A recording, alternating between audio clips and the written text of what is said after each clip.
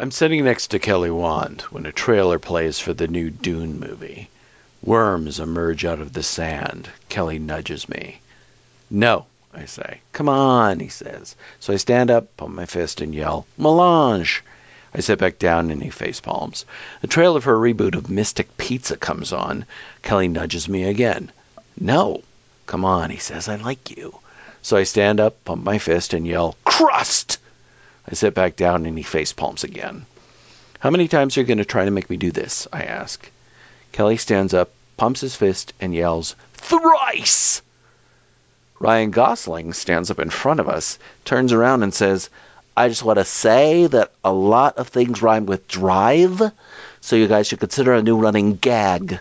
Also, I'm available as a podcast guest, but I will only play the piano on your show. I will not speak. After he sits back down, a trailer for a new Mel Gibson sequel about Jesus comes on the screen. Kelly nudges me again. I'm not yelling that, I say. Come on, he says, it'll be funny. An usher tells us to leave the theater. As we leave, Tom, at the end of the row, whispers, Please get to the point, Angus. I whisper back, It's Moronsky. Once in the lobby, Kelly takes out his vape pen and I head to the bar for a beer. We plan to sneak into the new Tyler Perry movie playing on Screen 3 to preempt what you jokers are about to do to us, which is this. Welcome to the 2019 Make Us Watch Whatever You Want Fund Drive. Just donate $1 and vote for a movie you'd like us to review. In past years, we've done 2 animated movies, one by accident, and a movie about a dozen simians. It's up to you to choose what we do this year. You can choose whatever you want. Thomas secretly told me he wants you to do a grandpa movie. Kelly wants something that has plenty of redemption at the end. All you have to do is donate $1. I mean, you can donate as much as you want, but every dollar you donate is a vote for the movie you choose. So you can choose to donate $5 for, say, Midnight Run, which will give that particular masterpiece 5 chances of winning, or you can spread your $5 over 5 different movies. Just donate to paypal.me/QT3 or PayPal us directly at 3x3@quarter23.com. Please make sure to include the movie you want in the comment when you donate. Remember, each dollar is a vote. The deadline for submitting choices is March 17th, 2019, when we will do the drawing. The winner will be the movie we do for our March 25th podcast. And to anyone who contributes, I stand up, pump my fist, and say, nice. 1, 2, 3, not only you and me, got 180 degrees, and I'm caught in between, counting 1, 2, 3, Peter Pan, Mary, getting down with 3P, everybody loves counting. Hello, welcome to the Quarter to Three Movie Podcast for our 3x3 episode on grocery stores. Courtesy of, I'm Tom Chick, by the way, and our 3x3 is courtesy of Christian McCoskey. I would like to be known as Walter Carbajal. And with a grocery store's tagline, Kelly Wand. I'm not really into clubbing. I like to go to parties after events, and those do end up at clubs or bars. But in my free time, I go grocery shopping or to the gym, or I talk on the phone. What's that Amanda from, Kelly Wand? Seyfried. Something Amanda Seyfried said in an interview. So it's about grocery stores, one of the things she does. The stars are just like us, Tom. You read that in an Amanda Seyfried interview? Yeah. Oh, that's very informative, Kelly Wand. Yeah, she's Kelly totally Wand, did you happen to watch an different Amanda Seyfried movie this week? Like maybe, I don't know. What's that Adam McGoyan one where she's this prostitute? Oh, I don't know. Sounds good, though. Okay, then did you watch Jennifer's Body? She's one of those ageless ladies. Like Jennifer. I'm pretty like sure Megan she Fox does we have never an... see anymore. I'm pretty sure she What? does have an age. It's weird the girls from Mean Girls that went on to make other movies, and then the ones that didn't.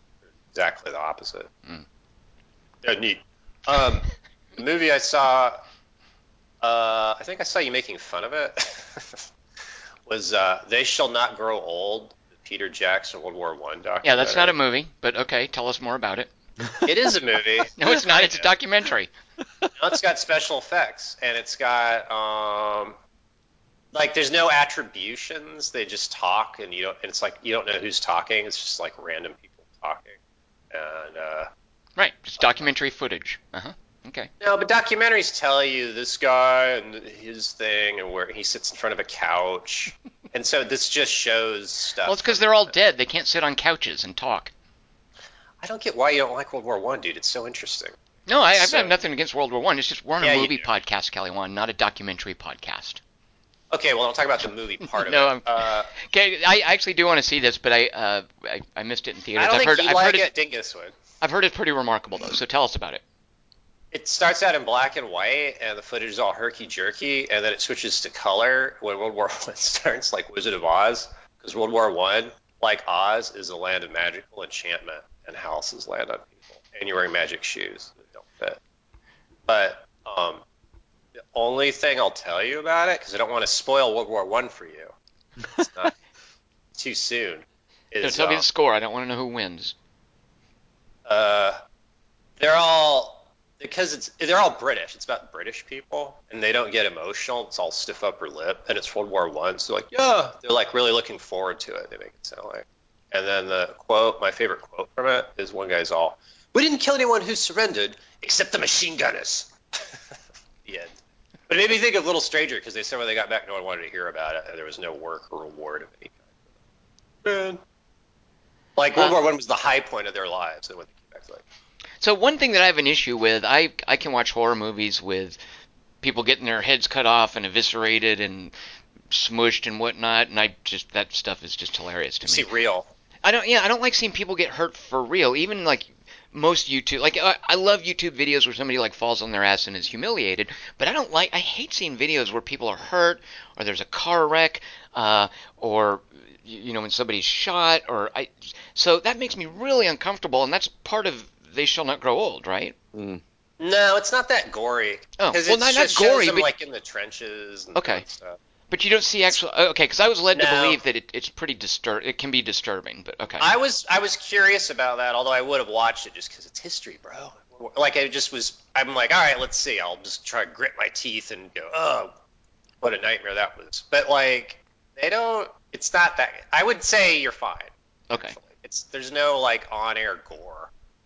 Do you feel that way about video games, Tom? Like playing Call of Duty or something? Of course not. No, I do feel that way, and that I just like horror movies. I think that stuff's hilarious, and it doesn't bother me in the least, and I'm not at all fazed by it. But fake that's violence. Me saying, right.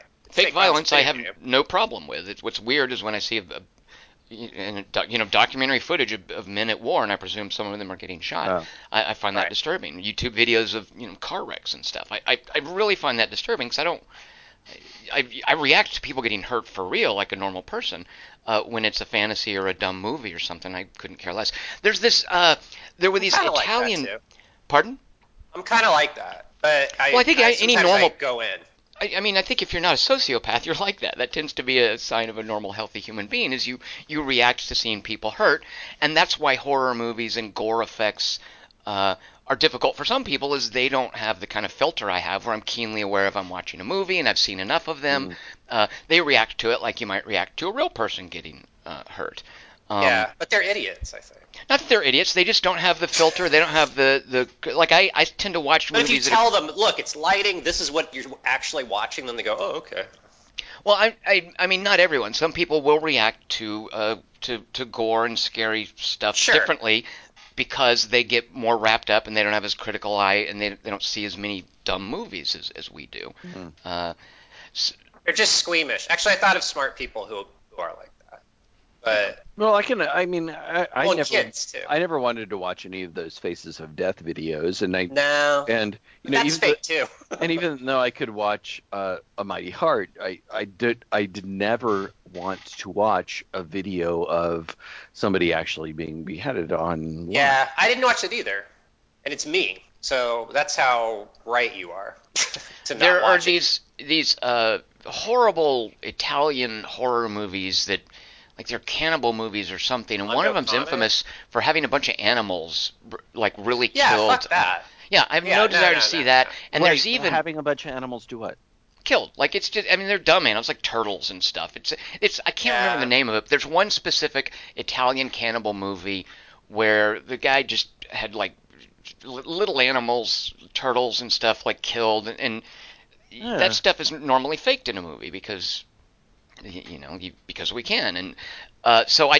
I've never seen that, and I have no desire to. But there's a movie called, oh shoot, is it Night of the Wolf? What's that post-apocalypse thing that where they actually kill a horse? And I didn't know until afterwards. Well, Apocalypse Now, they kill that ox that cut its head off at the end. Oh, that's real? The horse songs. Yeah. No, it's not. Come on, that's CG. Come on, Coppola. He doesn't give a Coppola. The horse in Godfather. They just found a horse that was going to get killed anyway, so that horse did die that you see in Godfather. It was going to get chopped up. No, And that's a Coppola's fake like, horse head. The Humane Society wouldn't let them do that. What? Yeah, the Humane Society would shut him down. No, it has a distinctive white Nope. mark on its forehead. Nope, You're the an Humane idiot. Society would shut it down. They'd say, okay, we're pulling the plug on this Godfather nonsense. Everyone go home. We're canceling it. You're like Trump. You just make up what history is going on around you. World War It is- One. Just say that when you watch the movie. And go, this is all It is fake. like watching old westerns where they really did trip the horse, and a lot of the horses Yeah. maybe were injured. Like Yeah. it does feel weird. I talked about that Island of Dr. Moreau before, where they have the Michael York one, where they have the animals attacking people, and you can see a stuntman grabbing some poor declawed panther and jumping Yeah. through a window and trying to make it look like the panther's attacking him, and that stuff is. I'm just really uncomfortable No. watching that because I'm keenly aware. You guys It's were dicks. worse. You guys were dicks to these animals because it was before.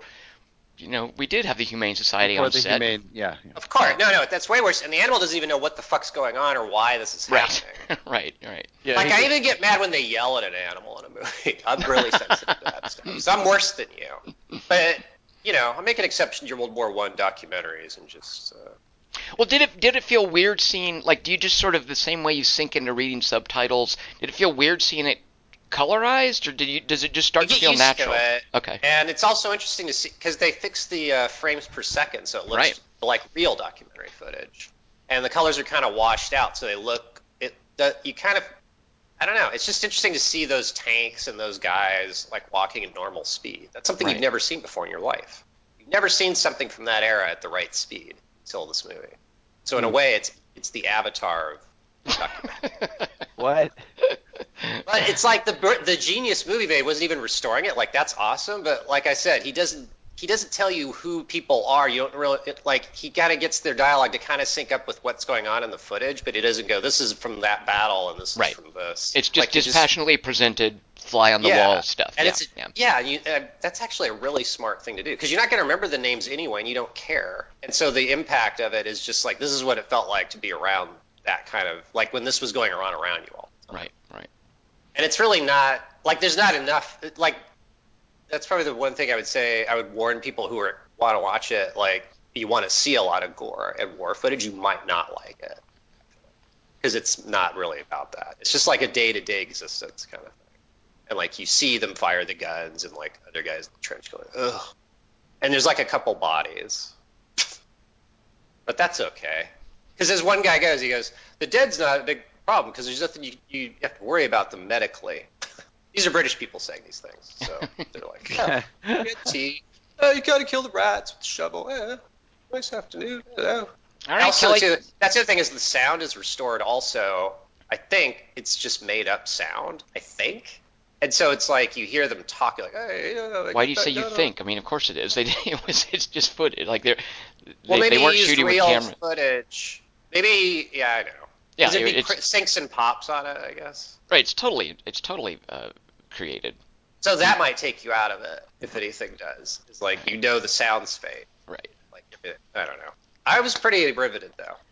Well, and I've heard too. Like the thing I heard is that he was real careful about the different dialects and where the different companies Yeah. were from. Like if they were from the Midlands, he would bring in Midland voice actors, or if they were Irish soldiers, or so that there's a lot of. I mean, obviously, there's a lot of thought put into the visuals and the audio, and it's really cool to see this forgotten chapter of history, or not forgotten, but not as often. Underrated. Yeah, exactly. It's indeed. no World War II. Like World War II is super sexy and glamorous, and you have movies like Memphis Belle and Right. stuff. But World War I, nobody makes movies about World War I. No, but dude, they should though, because because all the footage is lost, so they go, you're not even gonna feel like, I don't know, like they were making movies when World War II happened, and World War I was Right. just Exactly, missed. and we have more footage of things from World War II and like media. As a war, World War I's fascinating to me. No, And the I agree. idea, it was the last war because you have machine guns and horses. Like you didn't have that in World War II. Like you have this dawn of technology and like machinery that can kill you in gas warfare and trench. Well, aircraft. Like, everything about come it. on, why? Yeah, just go to aircraft. It was the dawn of aircraft used in war. And then you put that in perspective. It's like that's what it turned into. And it started. If you go online, you can see the car that Archduke Ferdinand was riding in. It's like this totally rickety jalopy. It's open to the air, and it's made out of wood and crap and crepe paper. And it's like a guy was riding in that with his wife and got shot. And this is what happened because of that. And then you just go to cut to mustard gas and machine guns and horses. They're like shelling horses with artillery. All Quiet on the Western Front is. I love that movie. Yeah, that's Well, 4 I years. love that book. I mean, I was shocked at how much I love that book.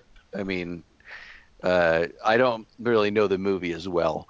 I haven't read it. The book. I should read it because I hear you talk like that about a book, I always. I think you would dig it. It's really. Well, we like Master Commander. Yeah. I love period piece war stuff. It's always fascinating. I was shocked. Like Stephen Pressfield. I thought I was just going to be eating broccoli, and it was just fascinating to me. It had so much weird. And it's the Germans, which you never get as. Yeah. It had so much weird darkness and some dark humor in it. It was. It's a really well written book. All right, I'll read that soon. Actually, that pretty sold me on it because it sounds short too. It was, it takes me a long time to read a book, but it didn't take me too long to read that. You didn't read it in school? No, I read it as an adult. I just decided to pick it up and read it, and I was shocked by it. So, because I don't know anything about World War I other than what I've read in a couple of history books like that. I mean, they glossed it over at the time. Not a history book. But I don't know a thing about World War I, and All Quiet on the Western Front is really a fascinating read. Yeah. Tom's bored. All right. World War I, Tom. Give it a look. I think it's. No, I do want to see They Shall Not Grow Old, and Dingus is right. That's probably the all-time best story about war, I would say. You've read it? Yeah. Oh, good Lord, yeah. Is Red Badge of Courage good? I haven't read that either. Let's say that for our book podcast. Dingus, what is a movie that you saw this week? Sorry. That was probably really boring. Sorry. I'm really torn between talking about two different movies that I saw that I really Can Kelly liked. and I vote then? Tell us what they are, and me and Kelly will vote for which one you talk about. All right. Which I think is fun. I like choosing. A movie called Atarados. Haha. See, you tricked us. The other is a movie called Thelma. Oh, shoot. The moment he said Atarados, I was like, yep, I'm going to vote for that one. There's nothing he could say that I would vote for instead, but unfortunately it's going to be a split vote. So. Well, we know what he'll say about Atarados, so maybe Thelma's more. Well, I'm just wondering if there's any chance that we will do either of these on the podcast, in which case I won't talk about it. No, I mean, those are both old releases. I haven't seen Thelma, so I might zone out. But continue. I'm going to vote for... I don't care. I abstain. I do want to know, Dingus, do you feel that Atarados is NFD, not for Dingus? No, I thought it was totally for me. Wait, why is it for you? Yeah, I would have agreed with Tom on that. It's creepy and weird and parental and straight. It's just got this. I love this. Parental. There's a parental aspect to it, of course. Yeah, I just. Yeah, I guess. I guess you're uniquely creeped out. Okay. Yeah, it's an NFD parenting. What is she compared to Border? Border, I thought was too for Dingus. Compared to Atarados. Think about what she's doing with her kid. Anyway, I just love that I couldn't cook because I guess I heard that's why it's NFT. Cemetery way. Yeah, all right. Well, I feel like Dingus tricks himself somehow when he watches these. Well, Dingus, okay, so that's a cute kid. That's a good actor. I'd like to have a kid who's a good actor in an Argentinian I don't know. So Kelly and I really liked Atarados just because it's a freaky horror movie and it does stuff that general trashy American Blum Pictures horror movies don't do. So Right. clearly, it's Kelly and I are really into it. Dingus, just give us briefly what was your takeaway from Atarados as a guy who's not a horror hound like me and Kelly Who's your Wand? favorite scientist? Uh, I like the idea of the movie telling me, as a character tells another character, don't believe everything you see tonight. I just love, Which is hilarious because they can kill you. It's a stupid thing to tell them. but I think it's also the movie telling me, don't believe everything you see tonight. You don't know what's going on here. I Until believed you, all of it.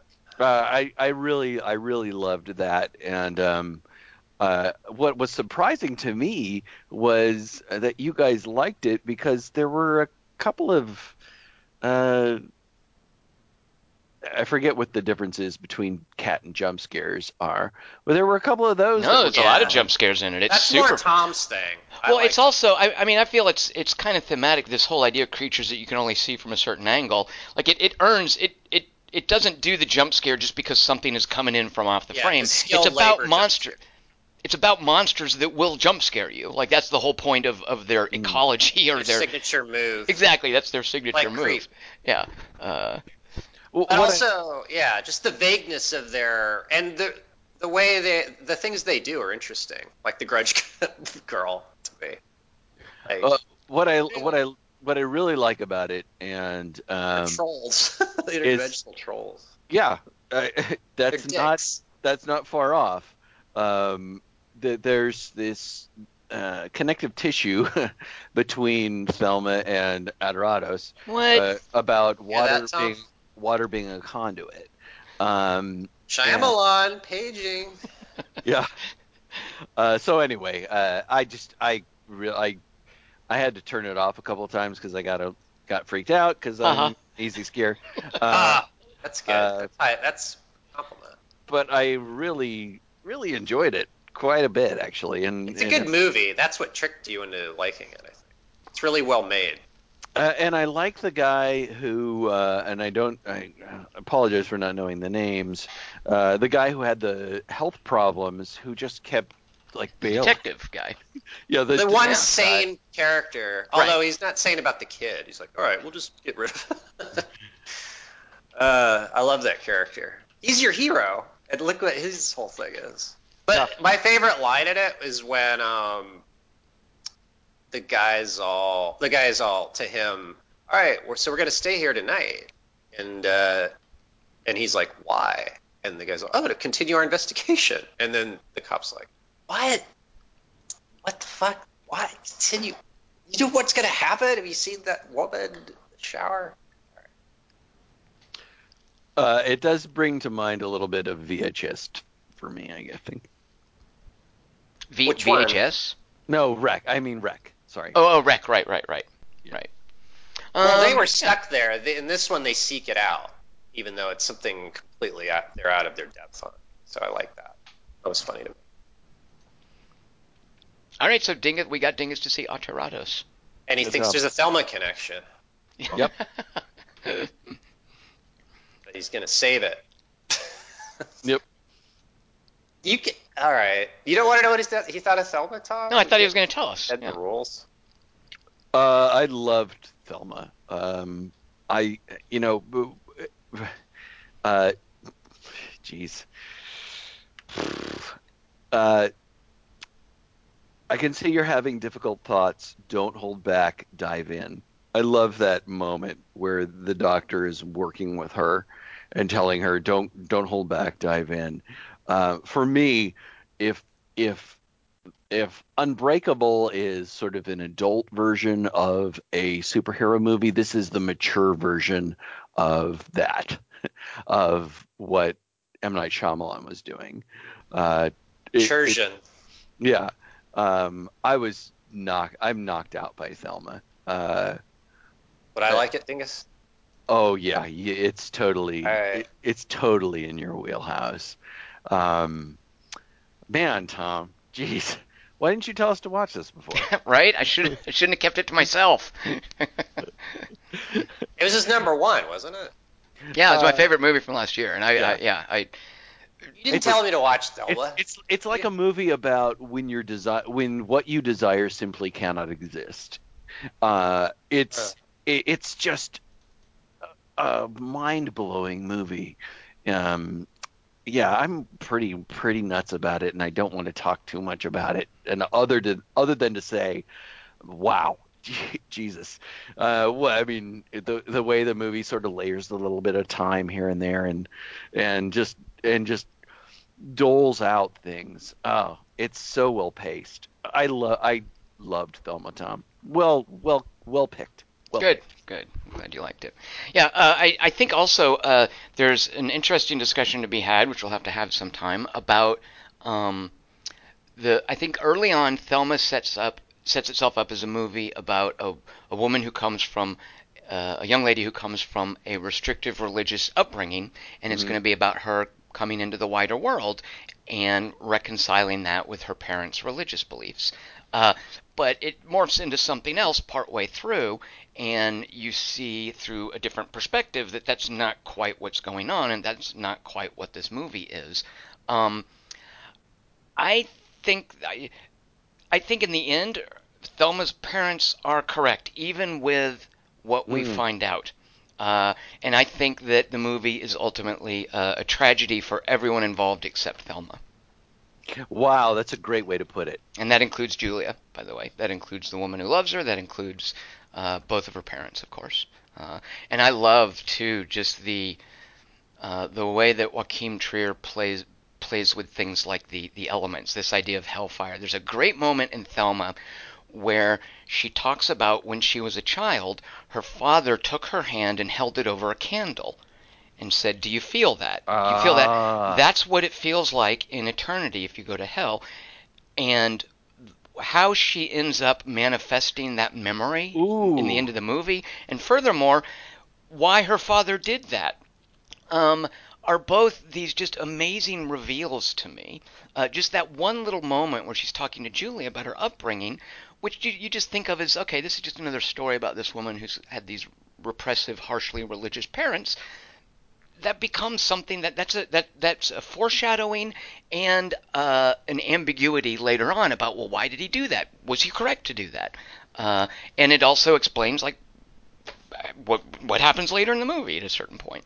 oh, Um, that's a really good point. I didn't link those two things. I will have to tell you, I can't wait to watch this movie again. It's full of I touches like that, Ding. It's like Yeah. little bits of dialogue that have a different meaning when you see them knowing what you know by the time it's over.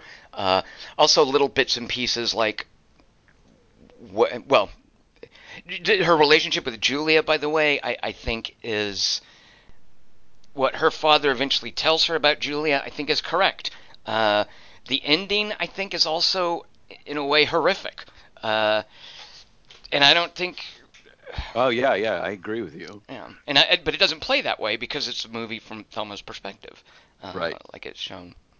There's this great sequence in the middle of it where there's empty seats and empty places, like just Yep, in sequence, yep, where you're just like, oh my God, and it's so chilling. It's yeah, so chilling yeah. just to see those empty spaces. It's Because they're just all from shots that you've seen before. I mean, yeah, and Joachim yeah, Trier knows that they're going to recall the shots like he knows enough that he knows you're going to know what you're seeing. Yeah, yeah. yeah. It's so well paced. I'm pretty crazy about it. And how about Eiley Harbo? She's just enchanting. Oh my God, she's She just is immediately, isn't she? yeah, yeah. Oh my God. Oh So my God. Oh, and I could talk about this movie for a long time, and I've only seen it once. It's really a great choice. I'm crazy about it. did you recognize Ellen Dorrit Peterson from Shelley? Like, could you sort of see in your mind that she was the woman in Shelley, Yeah, yeah, yeah. the mother? Yeah. But I just watched Shelley last week, so. Okay. Right. All Uh, right, Kelly Wan. So, you're one third of the people on this podcast haven't seen Thelma. How do you feel about I that? like trying to figure out what the movie's about from how you guys try to not spoil it, but still are like, oh, remember the part. Yeah, no, shit. Yeah, I'll watch it tonight. All right. Now that I'm done with Scream. It's oh man, oh god, oh never mind. Blech. You guys are very rarely this in sync on any movie. Or when it is, it's really good because you don't really have the same taste.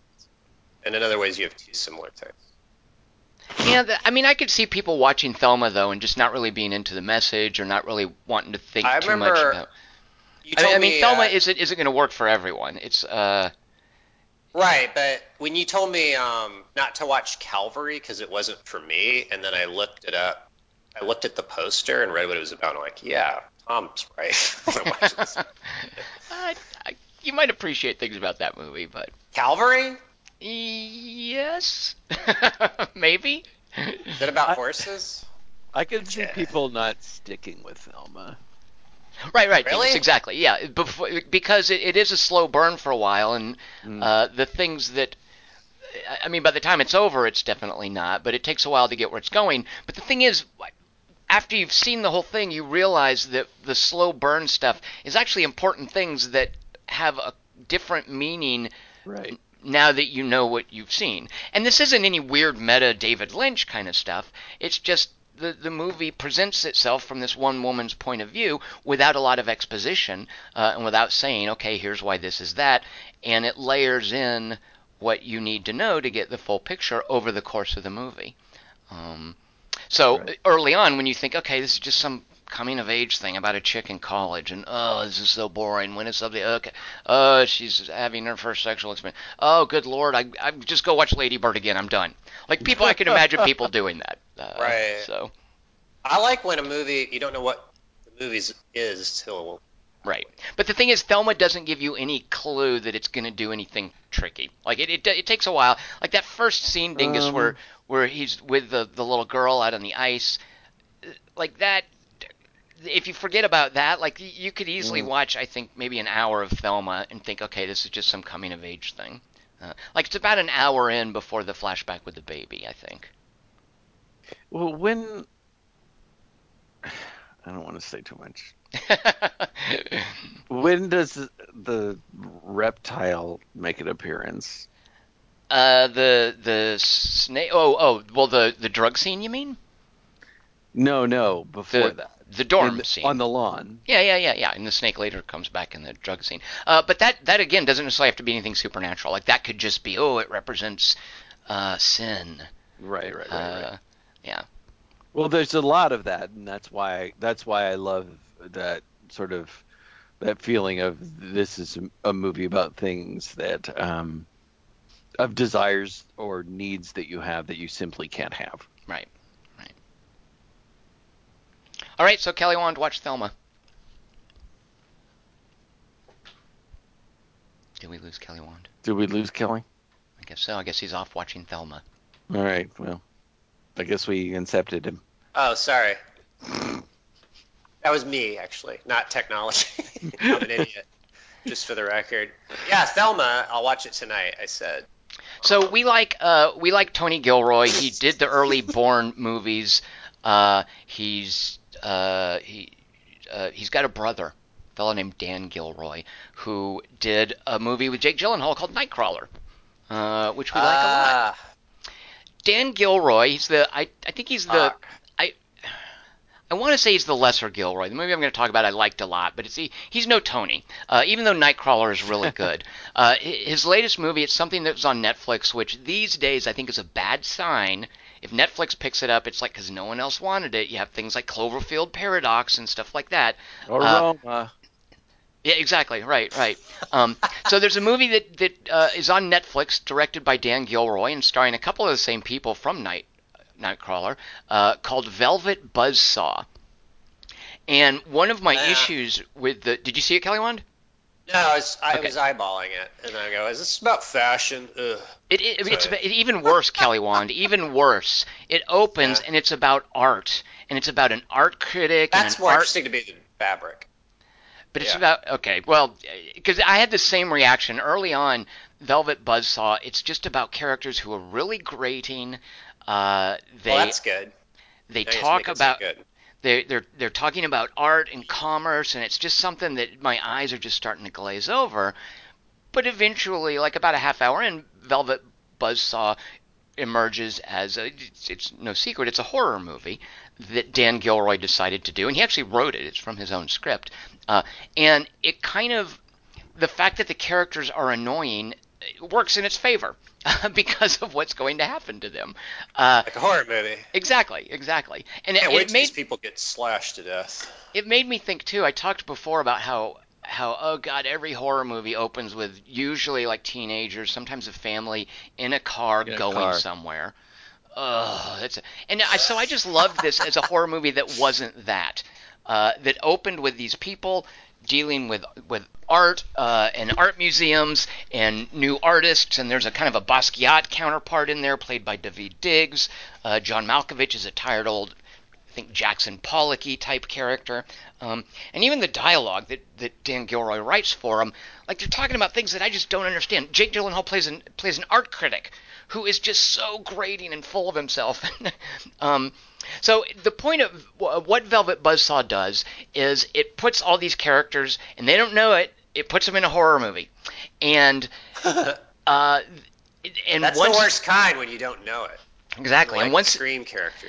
once it morphs into a horror movie, I think that Dan Gilroy, and this is the best thing I can say about it, has a great sense for mischief and gruesomeness. And there's a bunch of that. It's a really playful movie by the time it's over, and it's got a great cast. Jake Gyllenhaal ends up being a lot of fun, and this also, it's an ensemble movie. It's not a Jake Gyllenhaal movie, which is what I expected after Nightcrawler and after having his character introduced. It's very much an ensemble movie with Jake Gyllenhaal. Rene Russo is great in it. Toni Collette. This kid Billy Magnuson, a woman I've never seen before named I want to say Zawe Ashton, the young girl from Stranger Things, but it's an ensemble piece of John Malkovich, and it's about a woman who finds some paintings. And in a tradition, it almost feels like a Lovecraftian short story. There's something wrong with these paintings, and when they are shown to Jake Gyllenhaal, and he just talks in this highfalutin critic language. He's looking at them and he says, and this is an indication of his character and what the movie is going to do. He's looking at them and he says, "I'm ensorcelled," which is not how normal people talk. And there's a reason that he actually I don't know uses. that's a word. And there's a reason that he uses the word. That's part of how Dan Gilroy is really mischievous and gruesome in this movie. Now, the frickin' trailer, and this is Netflix trying to get people to watch the movie, each and every single twist and event and revelation, except for the very final one, is shown in the trailer. And I haven't seen it, so I'm set. Yeah, don't watch the trailer because, good lord, it's just there's nothing waiting for you. There's the last scene waiting for you if you see the trailer, and that just drives me crazy because I was watching the trailer going, well, surely they're not going to show that scene, and they show that one, and I'm like, well, okay, at least they won't show this one, and nope, they showed that one. So it's a what lies beneath kind of thing. No, Netflix is dumb, man. They always do that. Yeah, except worse, because I think a lot of what Dan Gilroy does is he sets up each character for some sort of a finale or eventuality or and set piece. You see them all in the trailer. And the trailer shows every single one of them, and every single one of them has something to do with something specific about the character, and it's really cool. So the weird thing that I'm watching it's called Velvet Buzzsaw because Rene Russo, and she ends up being the main character, and I'm really glad they did that too, because you don't. So they're working together again after Nightcrawler. Exactly. Well, I mean, I think. In a way, I'm surprised that he didn't cast Toni Collette in the Rene Russo part because it's a larger part. But I think it's because he just really appreciated what she did with him in Nightcrawler. Yeah. Toni Collette has a much smaller, more thankless part, and Rene Russo just gets a lot of really good stuff to do in this. There's a scene early on where a thug representing her Basquiat-style artist is trying to intimidate her. And the way she just stands up to him and backs him down, it's just like a great early scene of, okay, this character's badass. Now, how's she going to behave in a horror movie? And the point of her character is she came up through a punk band in the 80s called Velvet Buzzsaw. And watching the movie, I'm like, okay, well, why did he name it that? Uh-huh. That makes Not no a period sense. piece. That makes no sense, and it's only mentioned once, and it's such a vague sort of ancillary fact. But the way that the payoff for the name, I think, is just it made the movie totally worth watching. Yeah. So Velvet All Buzzsaw, right. Dan Gilroy deciding to do a horror movie with an ensemble cast, very mischievous, very gruesome. I quite enjoyed it. Gyllenhaal always has a partner or something. Like he doesn't carry a movie by himself. He always has like he's good when he reacts to someone. Like even Nightcrawler, So he's like he, his partners. I think when Netflix does those, Netflix does a thing like you're talking about, Tom, with the trailer, um, this movie is probably a commercial for joining Netflix, uh, because Oh, all movies, yeah, all their movies are, yeah, well, definitely. yeah, so they're going to show everything they can to say, hey, this is what we have to offer. Coming over here and pay us a subscription fee to join us, as opposed to, I mean, most movie trailers show too much, in my opinion. That's why I don't watch them. But I would imagine Netflix shows even more in order to get people to say, oh, well, if that's what you guys got, then I'll pay my whatever a month and go over there and do that. I mean, I wonder too, Dingus, if part of it is Netflix is newer to the game of selling their content to people, whereas studios like Paramount and Universal and 20th Century Fox, I mean, they've learned over the years how to not necessarily compromise the creative integrity of their products as they're selling them. And I think Netflix is still a little new to this, or they just don't care that much because they pick up stuff like Cloverfield Paradox. Now they got this from Sundance, I think a year ago, so this wasn't something that nobody else would take, so they took it, which I think was the case with Cloverfield Paradox. Bad Robot didn't know what to do with that, and Netflix is like, well, okay, we'll take it. Yeah. But I think part of it too, Dingus, is they're still kind of new to this. They're going for acreage, Well, I wonder if not Amazon quality, like A24. I wonder if Amazon Prime is making the same mistakes. I mean, I'm calling them mistakes because I don't like Thought you them. liked Jake Ryan, bro. It's Jack Ryan. Uh, Nerd alert! it's Colin Ryan. Clancy nerd. Um, Colin uh, Ryan's actually a better name. I just wonder if they do the same thing with their trailers that you're talking about, Tom. Because Amazon. they're just as new to Netflix, and as far as producing content is concerned. They're trying to do the same thing, yeah. Yeah, I just, But Spielberg I just is wonder if they're upset. making the same mistakes. right. Spielberg wants to shut down Netflix. He doesn't want Romas to ruin the Oscars. And I thought, He wants what? to shut it down, or he just doesn't want it to qualify for Academy Awards. The latter. But Oh, like, okay. come on, the Oscars suck, and they haven't been kind to Spielberg. He should go, fuck it. Haha, Ro- Kelly Wong cares about the Academy Awards. Haha. No, I care that other people care about them. I want everyone to not care about the Academy Awards, and when they do, I get upset. Kelly Wong, the first step Oh. is not caring about them yourself. Ooh. Well, it's like Trump. Like, I can't tune out No, entirely. it's not like but Trump at of all. course, it's exactly like Trump. It's like an empty I think institution. it's so easy to not care about the Academy Awards. It's not easy to not care about Donald Trump. Yeah. Well, it's more one hate actually- watching. Academy Awards. One actually affects our democracy. What? No, the Oscars don't. You're crazy. Dingus, what should we talk about for this week's 3x3? I think we should talk about grocery stores. What brought this on? Because I'm sure the question to any candidate is how much does a gallon of milk cost? Or what's a scanner? Yeah. So yeah, let's talk about grocery stores. All right, I'll be starting off because I'm introducing next month's topic. My number 3 favorite. So it's grocery store scenes, right?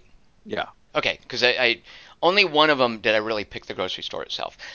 My number 3 favorite, and part of the reason this is my favorite is I didn't remember this, is the transition to it. In Deer Hunter, there's a famous cut where we've had this big wedding going on, and it's a big Polish wedding in Pennsylvania, I think in Pittsburgh, and it's just going on and on for like an hour, and there's no real, and then there's a sudden cut to Robert De Niro shooting a flamethrower in Vietnam, and it's just like that. It's a jump cut almost. There's no segue. There's no fade to black. There's nothing to represent the passage of time or geography. It just jumps instantly into Vietnam. What I had forgotten about Hurt Locker at the very end, where we see Jeremy Renner sort of bewildered in front of the cereal aisle at the supermarket, is the abruptness of the cut from him being in the Humvee with, I think it's Sanborn, with Anthony Mackie, basically demonstrating that he's burned out and that Anthony Mackie has been traumatized by what's happening, and it hasn't quite affected Jeremy Renner's character in the same way. And then it instantly cuts to him in the supermarket with that same abruptness, and there's no segue. So he's in the supermarket, and it just shows him going down the aisle and just looking at the stuff, and Evangeline Lilly, who's his wife, comes around the corner, and he's got an empty shopping cart, which kind of says he's just been flabbergasted and just sort of roaming the aisles with no idea what to do, because when she comes around with the cart, she's got the baby and it's just full of stuff. And he says, I got soda. And he's got like a 2-liter can of Coke in his cart. Yeah. And so she says, okay, go get cereal. And then it cuts to him just looking at this aisle of cereal, which to me, that's, yeah, of course. There's a whole aisle full of cereal. Everybody knows that. But just his reaction to it, because he's been in Iraq and he's had something else on his mind. And Catherine Bigelow's playing this whole idea of war as a drug, and him being back in the normal world is bewildering to him. So I love that cereal aisle moment with Jeremy Renner, and I watched it a couple times to see if I could figure out what brand of cereal he finally picks, and I don't think you can tell, unfortunately. Or does he pick? No, I don't. No, he picks one. I don't think he cares. That this is my number one pick. It's my number two. And one of the things I said was I think a lot of people are going to pick this, and I think all three of us will. Kelly, what do you think about it? I like the thing that happens right after that, which is he goes back, because it means that he was in the grocery store, and my note was him going, fuck groceries, I miss watching people blow up. So then he goes back for that.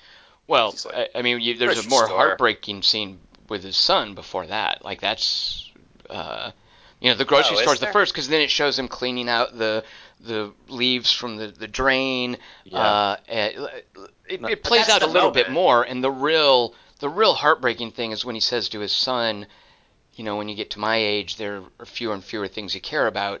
And eventually it's only one or two.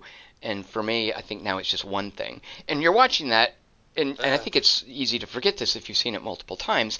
And you're thinking, oh, he's thinking about his son. His son's the only thing he cares about. And then it cuts to him returning to Iraq, and you realize, oh, fuck, that's even more than his son. That's good, though. No, it's great, and it's grim, it's brutal, and it's getting to this point of war is a drug, which is the whole epigraph at the beginning of the movie. Yeah, I like that. All right, Dingus, why is this your number one pick? Why is this the best shopping or grocery store scene in all of moviedom?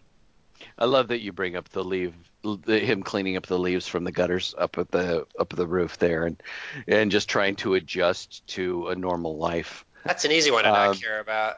Because for me, it's just there's such a great contrast to the way Catherine Bigelow shoots the scenes in Iraq and the scenes in the U.S. And especially the scenes in the grocery store, and that's why it's my favorite, because the grocery store is so clean and so bright, so fluorescently bright, as opposed to the brightness of the desert, which is just blast furnace, sun hot brightness. And this is fluorescent lightness. And there's so much color here, and everything is kind of the same shade I mean, I'm nuts about Hurt Locker, but everything's basically sort of a shade of sand in a way. And yet, to the point where when Ralph Fiennes' eyes are revealed, you're like, oh, there's blue here in the frame all of a sudden. And watching him in this grocery store, uh, it calls to mind to me when he tries to call them earlier on.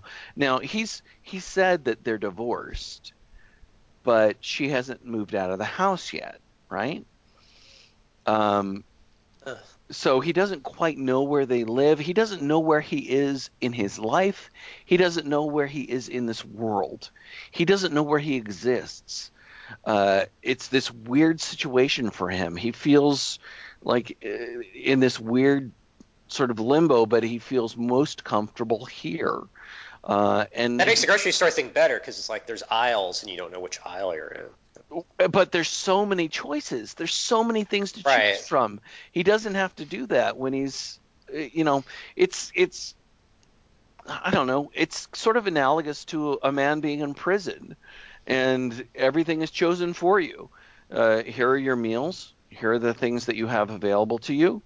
Um, these are the things you have to eat. And then he's standing in this cereal aisle. Before that, he's walking down the aisle and looking at the Pizza. Yeah. pizza, and you Yeah. see his image in the reflection there. And then he goes into the aisle and he just doesn't know what to do. And and you're right, Tom. I can't really figure out what he picks. I mean, you can see the brands splayed across the frame Right. because It's of the not where they way. have to make fake cereal brands like they'll do in some movies or TV Right. shows, right? Right, you can see like cinnamon. You can see everything like right up there, but he just grabs something and throws it in the cart. I mean, he just grabs something and tosses it in, and I don't even know if that kid would eat that stuff. But Well, I he's don't think just, that's the thing too. I don't think it's for the kid. It's for him.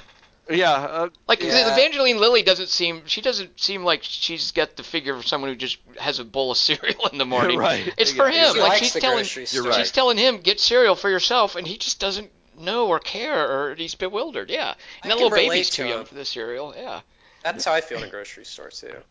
So I would hate that more than the what, bombs. what I'm crazy about is how he doesn't know where he lives in this world, but he knows this one thing that he can do, and this one thing that gives him a feeling of life, and this particular life doesn't give him life. There's an earlier scene where he calls, and he can't talk to them. She's she says, "Is this?" I forget his name, Jack or whatever. Uh, is it you? He's calling on a satellite phone from Iraq, and he hangs up because he doesn't know how to deal with that part of his life. He knows how to deal with this part of his life. He can, you know, he can disarm several bombs, but he cannot deal with real The life. artificiality, maybe.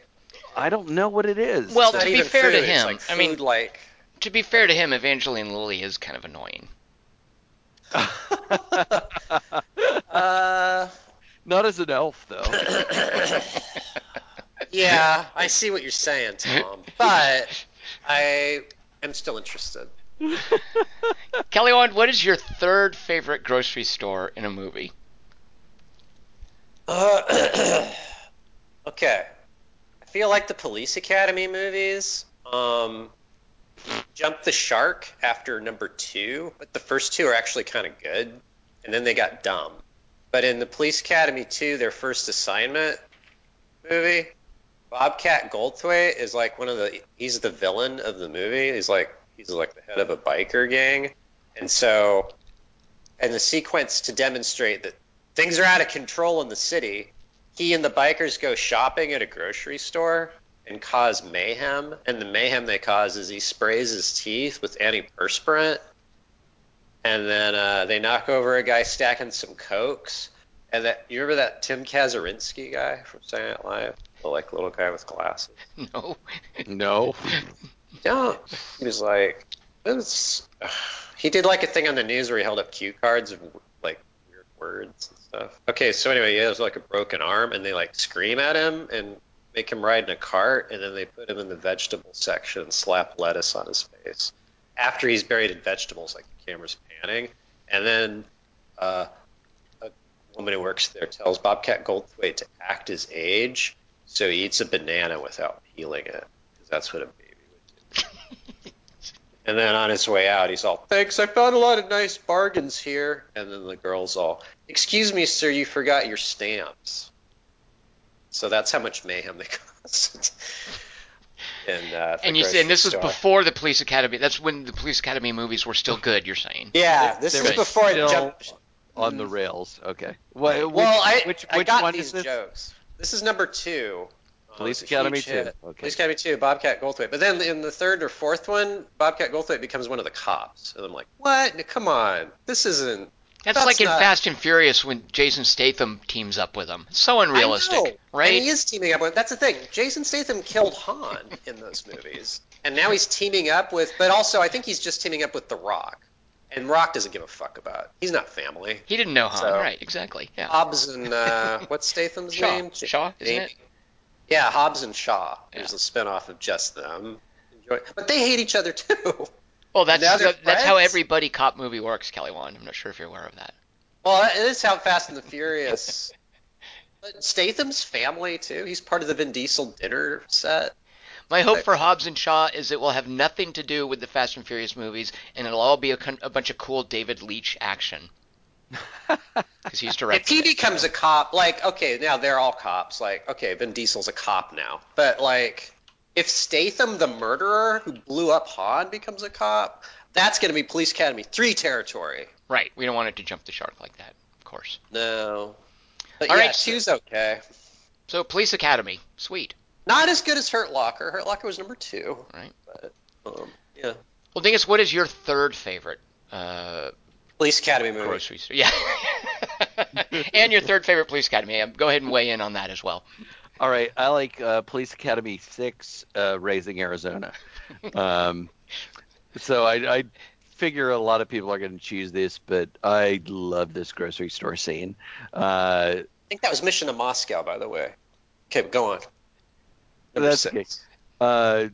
There's this moment where John Goodman's character says, and I know you're partial to convenience stores, but damn it, hi, the sun doesn't rise and set on the corner grocery. I deliberately avoided convenience stores, because I think that's a different thing. And one of the wonderful things about the grocery store scene in Raising Arizona is that he has to go there because he fails at the convenience store.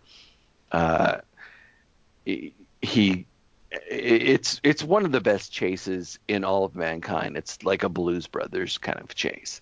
It's just so well filmed, so well done. And I don't think Tom has a lot of patience for this movie. What are you talking about? I love Raising Arizona. Right. I just think if nobody should pick that as their favorite Coen Brothers movie. Minor Coen. It's too frivolous. Yeah, come on. It is pretty frivolous, but watching it bears multiple watchings, because the things that Nicolas Cage and Holly Hunter are doing are just fascinating to me. I mean, it's fascinating watching Holly Hunter in particular. She's amazing. She's amazing to watch. And then watching Nicolas Cage do this, go through this whole chase scene, and then, their whole goal is to get diapers. That's all they're doing. All they're trying to do is Huggies. Is trying to get some Huggies. And they fail at the convenience store because Nicolas Cage decides to rob the convenience store instead of paying for the Huggies. And they have to leave them on the road. And then he runs through a house, and he's being chased by a cop, and he's being chased by a bunch of dogs. And he runs into this grocery store, and he's going down the aisles, and there's a cop chasing him and just shooting down the aisles. It's just totally absurd. It's totally crazy absurdity. But he's deadpan too for all of it. He's totally deadpan. He goes down the aisle, and he's going down through the. What I love about this scene is that he's going through, like, okay, there's Loves. I mean, he goes through the different types of diapers, and then Huggies are the ones I want. I mean, he's actually taking time to choose the product he wants in the grocery store during this particular scene when he's being chased by a cop and a bunch of rabid dogs, which is amazing to me. I love that. I love that so much. And then he gets shot at by a dude who has a double barrel shotgun, and that's one of my favorite. I think I used that before for a And he's shooting his own groceries, isn't he? he is, for a reaction shot. He just looks like, oh, really, after all this you're gonna shoot at me? I'll be taking these Huggies, whatever cash you got. Yeah. So I love the way that whole scene works out. It's just absurd. There are women with rollers in their hair running down the aisles with shopping carts, and dogs chasing everybody, cops shooting at people. Is that what Arizona's like? Is that what Arizona something? Well, Just going. would you buy something from a place called Unpainted Huff Hines? Not Huggies. Get shot at. Fuck that. Oh man, Too rich. I can't tell you how much it is just such a pleasure to watch watch Joel and Ethan Coen work in this particular movie, watch that intro sequence, and then get to this point where there's this amazing chase that ends up at a grocery store. I love it. It's their fault to Blood Simple, so you go into it not knowing. Yeah. It's Noir Brothers. All right, so Tom, what's your number 2? My second favorite grocery store scene. There's a couple of them, but I'm specifically going to call out Adam Sandler and Luis Guzman scooping up pudding at a grocery store in the middle of Punch Drunk Love. So the whole thing, when we meet his character, Barry Egan, he's discovered that there's a healthy choice tie-in that American Airlines has of getting free mileage, and Paul Thomas Anderson based his script on an actual event. And Barry Egan has discovered that if you buy enough cheap, healthy choice products, and he discovers in his case that it's pudding, that you can basically set yourself up to fly for free for the rest of your life. So there's once he discovers this, and once Emily Watson has gone off to Hawaii and he has decided that he wants to go meet her there, that he's in love with her, he recruits Luis Guzman, who is Lance, his co-worker, and he says, come with me. And they go at first to a 99-cent store. And when I watched this, I was like, oh, that's not quite a grocery store. But then they go to a grocery store. They make a couple of stops, and one of them is definitely at a grocery store, and that's where he does his little shuffling dance, which it's just the most gleeful we've seen Barry Egan at this point, because he knows he's going to go see Emily Watson, and he's just found a great place to get all of this pudding for 25 cents a cup.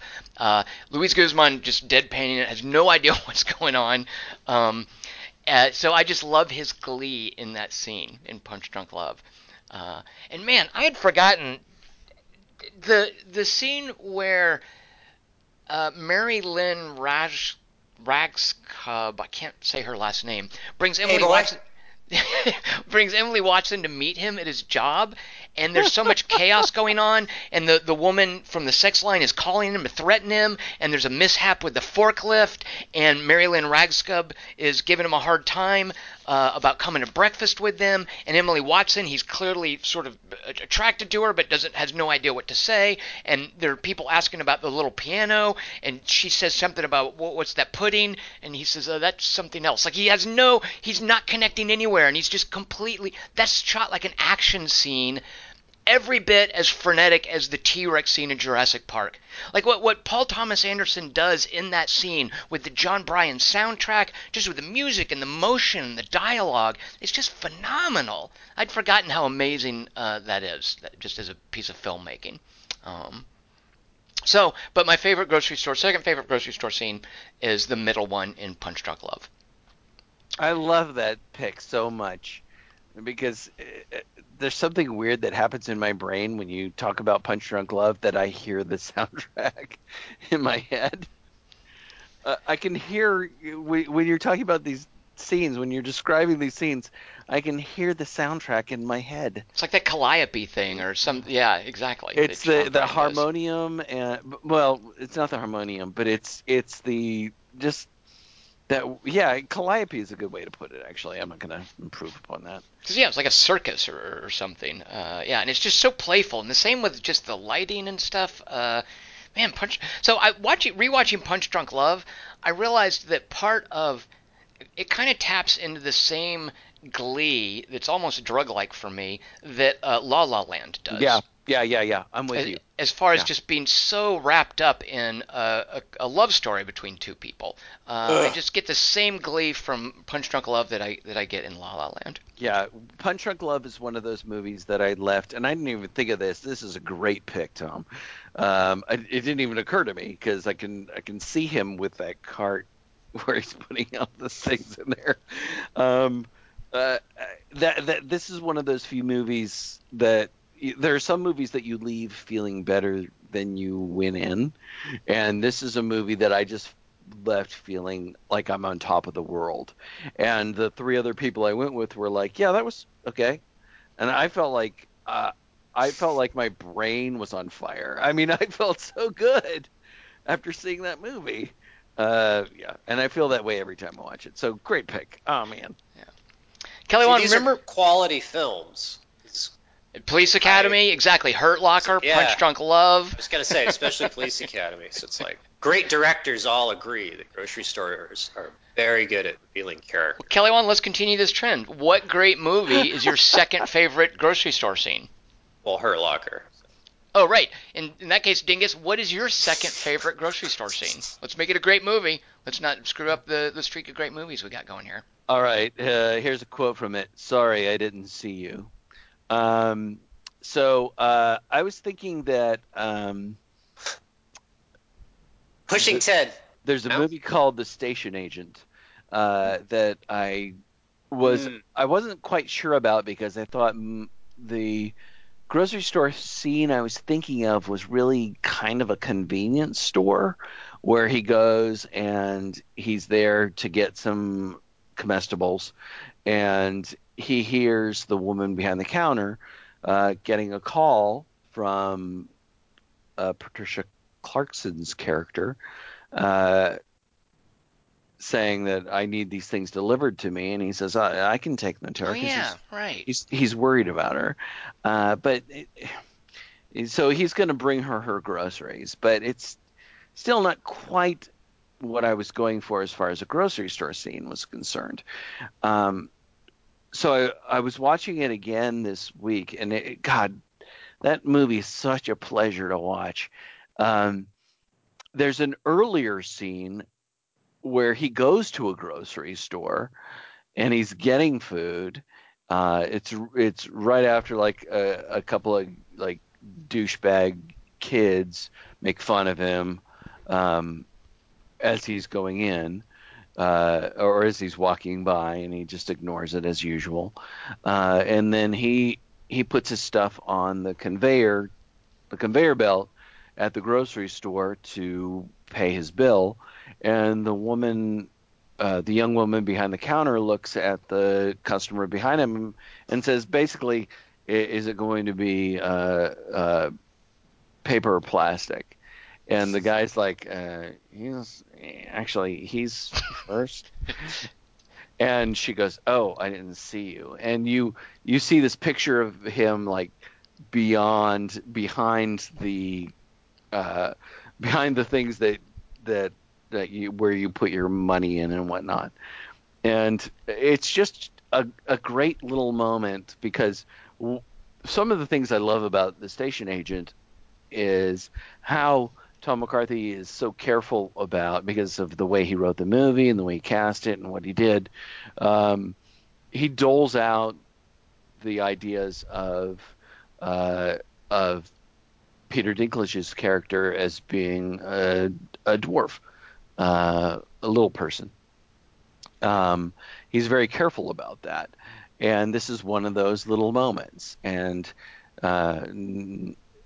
him going to just dealing with, and one of the things I love about this is that dealing with a person with disabilities or a person who's different, dealing with just a day-to-day, I just want to pay for my shit, and I'm not you're not even acknowledging that I'm standing in line because you can't see me. You're just not even noticing me, and I'm standing here. I just love that little moment. I love that little moment in the grocery store, and so I kind of append the convenience store grocery store thing on the other end of that. But watching this again, and man, I tell you, Tom, you asked, well, what were you giggling about the other night? This is what. Because I knew it wasn't Atarados. Because Kelly Wand Dingus is like giggling uproariously at some movie, and he wouldn't tell me what it was. But because he was laughing, I was like, yeah, that wasn't Atarados. Station Agent is so funny. It is Right. so funny. Bobby Cannavale? Yes, Carnivale, right? He's The so- villain. We all know him as the villain from Jumanji: Welcome to the Jungle. Yeah, but yeah, before of course, then, he yeah. was in Station Agent. Yeah. But he's just so hangdog. He's just so, oh, okay, well, I'll be up here alone without a garlic press. I mean, he's just great. He's so great. And the movie has just the right balance between the tragic and the humorous. And there's so many beautiful images in it. I just kept taking screenshots of it as I was watching it. There's this moment where he's sleeping in there. I've talked about this before because we talked about the library, but there's this moment where he's sleeping in the station agent's station in Newfoundland, and there's this beautiful shot of his pocket watch, because he loves things like this. He loves the trains. He loves pocket watches. He dresses in a certain way, and there's a moment where you see like the light from the train that's going by flashing on the pocket watch that he's put on the table next to where he's sleeping. It's just a beautifully shot movie. I love it so much.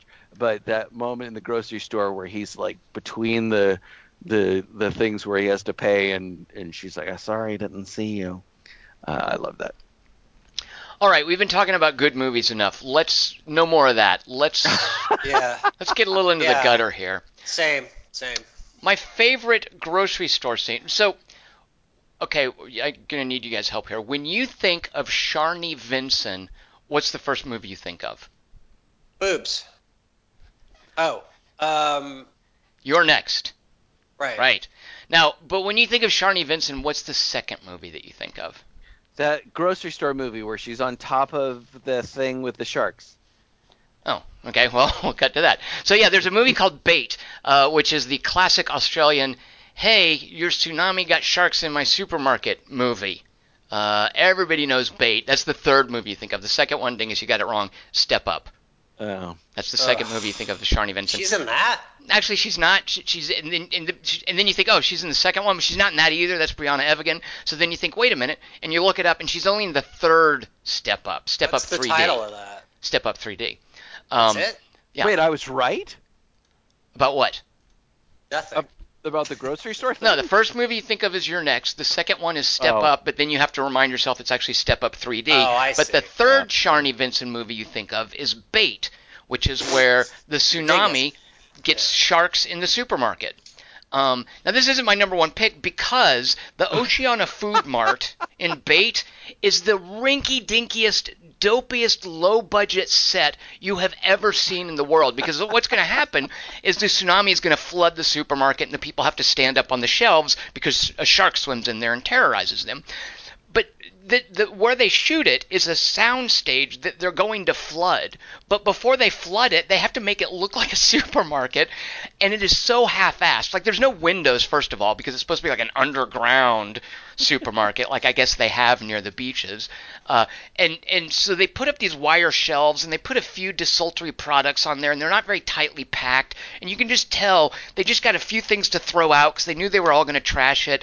They hang up like one or two little sad banners to make it look like a grocery store. And the checkout counter is just like a table. Sad banners. It's so terrible. It's the worst grocery store set you ever saw. And even when it gets flooded, by the way, it looks terrible. It's just like it's a flooded soundstage. And the reason they can't escape is because a car gets caught in the door where they're going to get out. So it's a grocery store where one car in the doorway can trap people. Like, it's that crappy of a grocery store. Surf up on aisle 10. Little fun.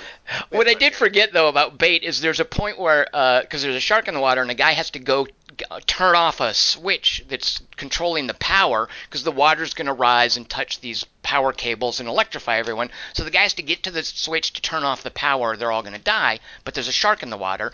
So he builds himself a suit of armor out of shopping carts. Go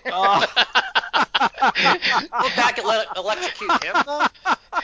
No, well, he has to get there and turn the switch off before the water rises and touches the cables, but the shark's there, so he builds a shark-proof suit out of shopping carts, and he ties a bunch of, like, cans of tomatoes to it. That would take more time.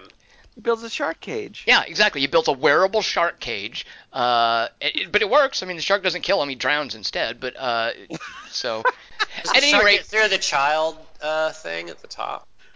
well, Like no, a it's doggy door? yeah, it's like no, it's not with a doggy, but it is like that thing. It's like the thing that a kid sits in, I think, and they tape up bits of this shopping cart around him. They should have sent a kid up. It's unintentionally hilarious. But How's it anyway, fit him? my point is, Where does the head come out of that?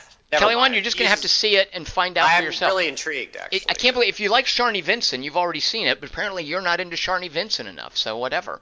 I think you ever mentioned that's not the kind of bait I think about with Sharni Vincent. It's also, well, Kelly Wand, Bait is for you, that movie. It's not That's the same shit, as, yeah. it's for Sounds you. like it. But here's the deal. We're in a shopping cart to fight a shark? Here's the deal, though. The problem with Bait, I think, is done correctly in another movie, where the point of Bait is, hey, a supermarket is something super mundane, so what if we transformed it into something really scary and eerie, where something dramatic and weird and terrifying is happening? With a car. The movie that does that correctly is The Mist, which I think is a terrible movie. Yeah. The Mist is so stupid. The Mist is...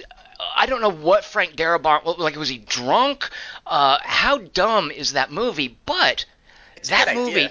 that movie has a great supermarket. The set is fantastic, and the use of the set. The sequence where these flying bugs, and with a plate glass front, and the mist against it, and these flying bugs get stuck on there, and then these like gargoyle things start eating the bugs, and one of them gets in the supermarket, and Thomas Jane has a flaming mop that they've sprayed lighter fluid. Like, he's taking advantage of the stuff in the supermarket, and the things are flying up against those clapboards that hang from the ceiling that tells you what's in each aisle, and the aisles are just dense with products. The set in The Mist, I mean, the Mist, good. I'm just agog at how that movie's so far worse than I remembered it being. What? I have fond memories of it. I don't know The what problem you're with talking it, it's just so heavy-handed with this whole social message about religion and people banding together, and like Marcia Gay about. But they're Harden. wrong. Marcia Gay Harden Andre deciding Braugher in the course of like Oh, one. she's terrible. She's terrible. Yeah.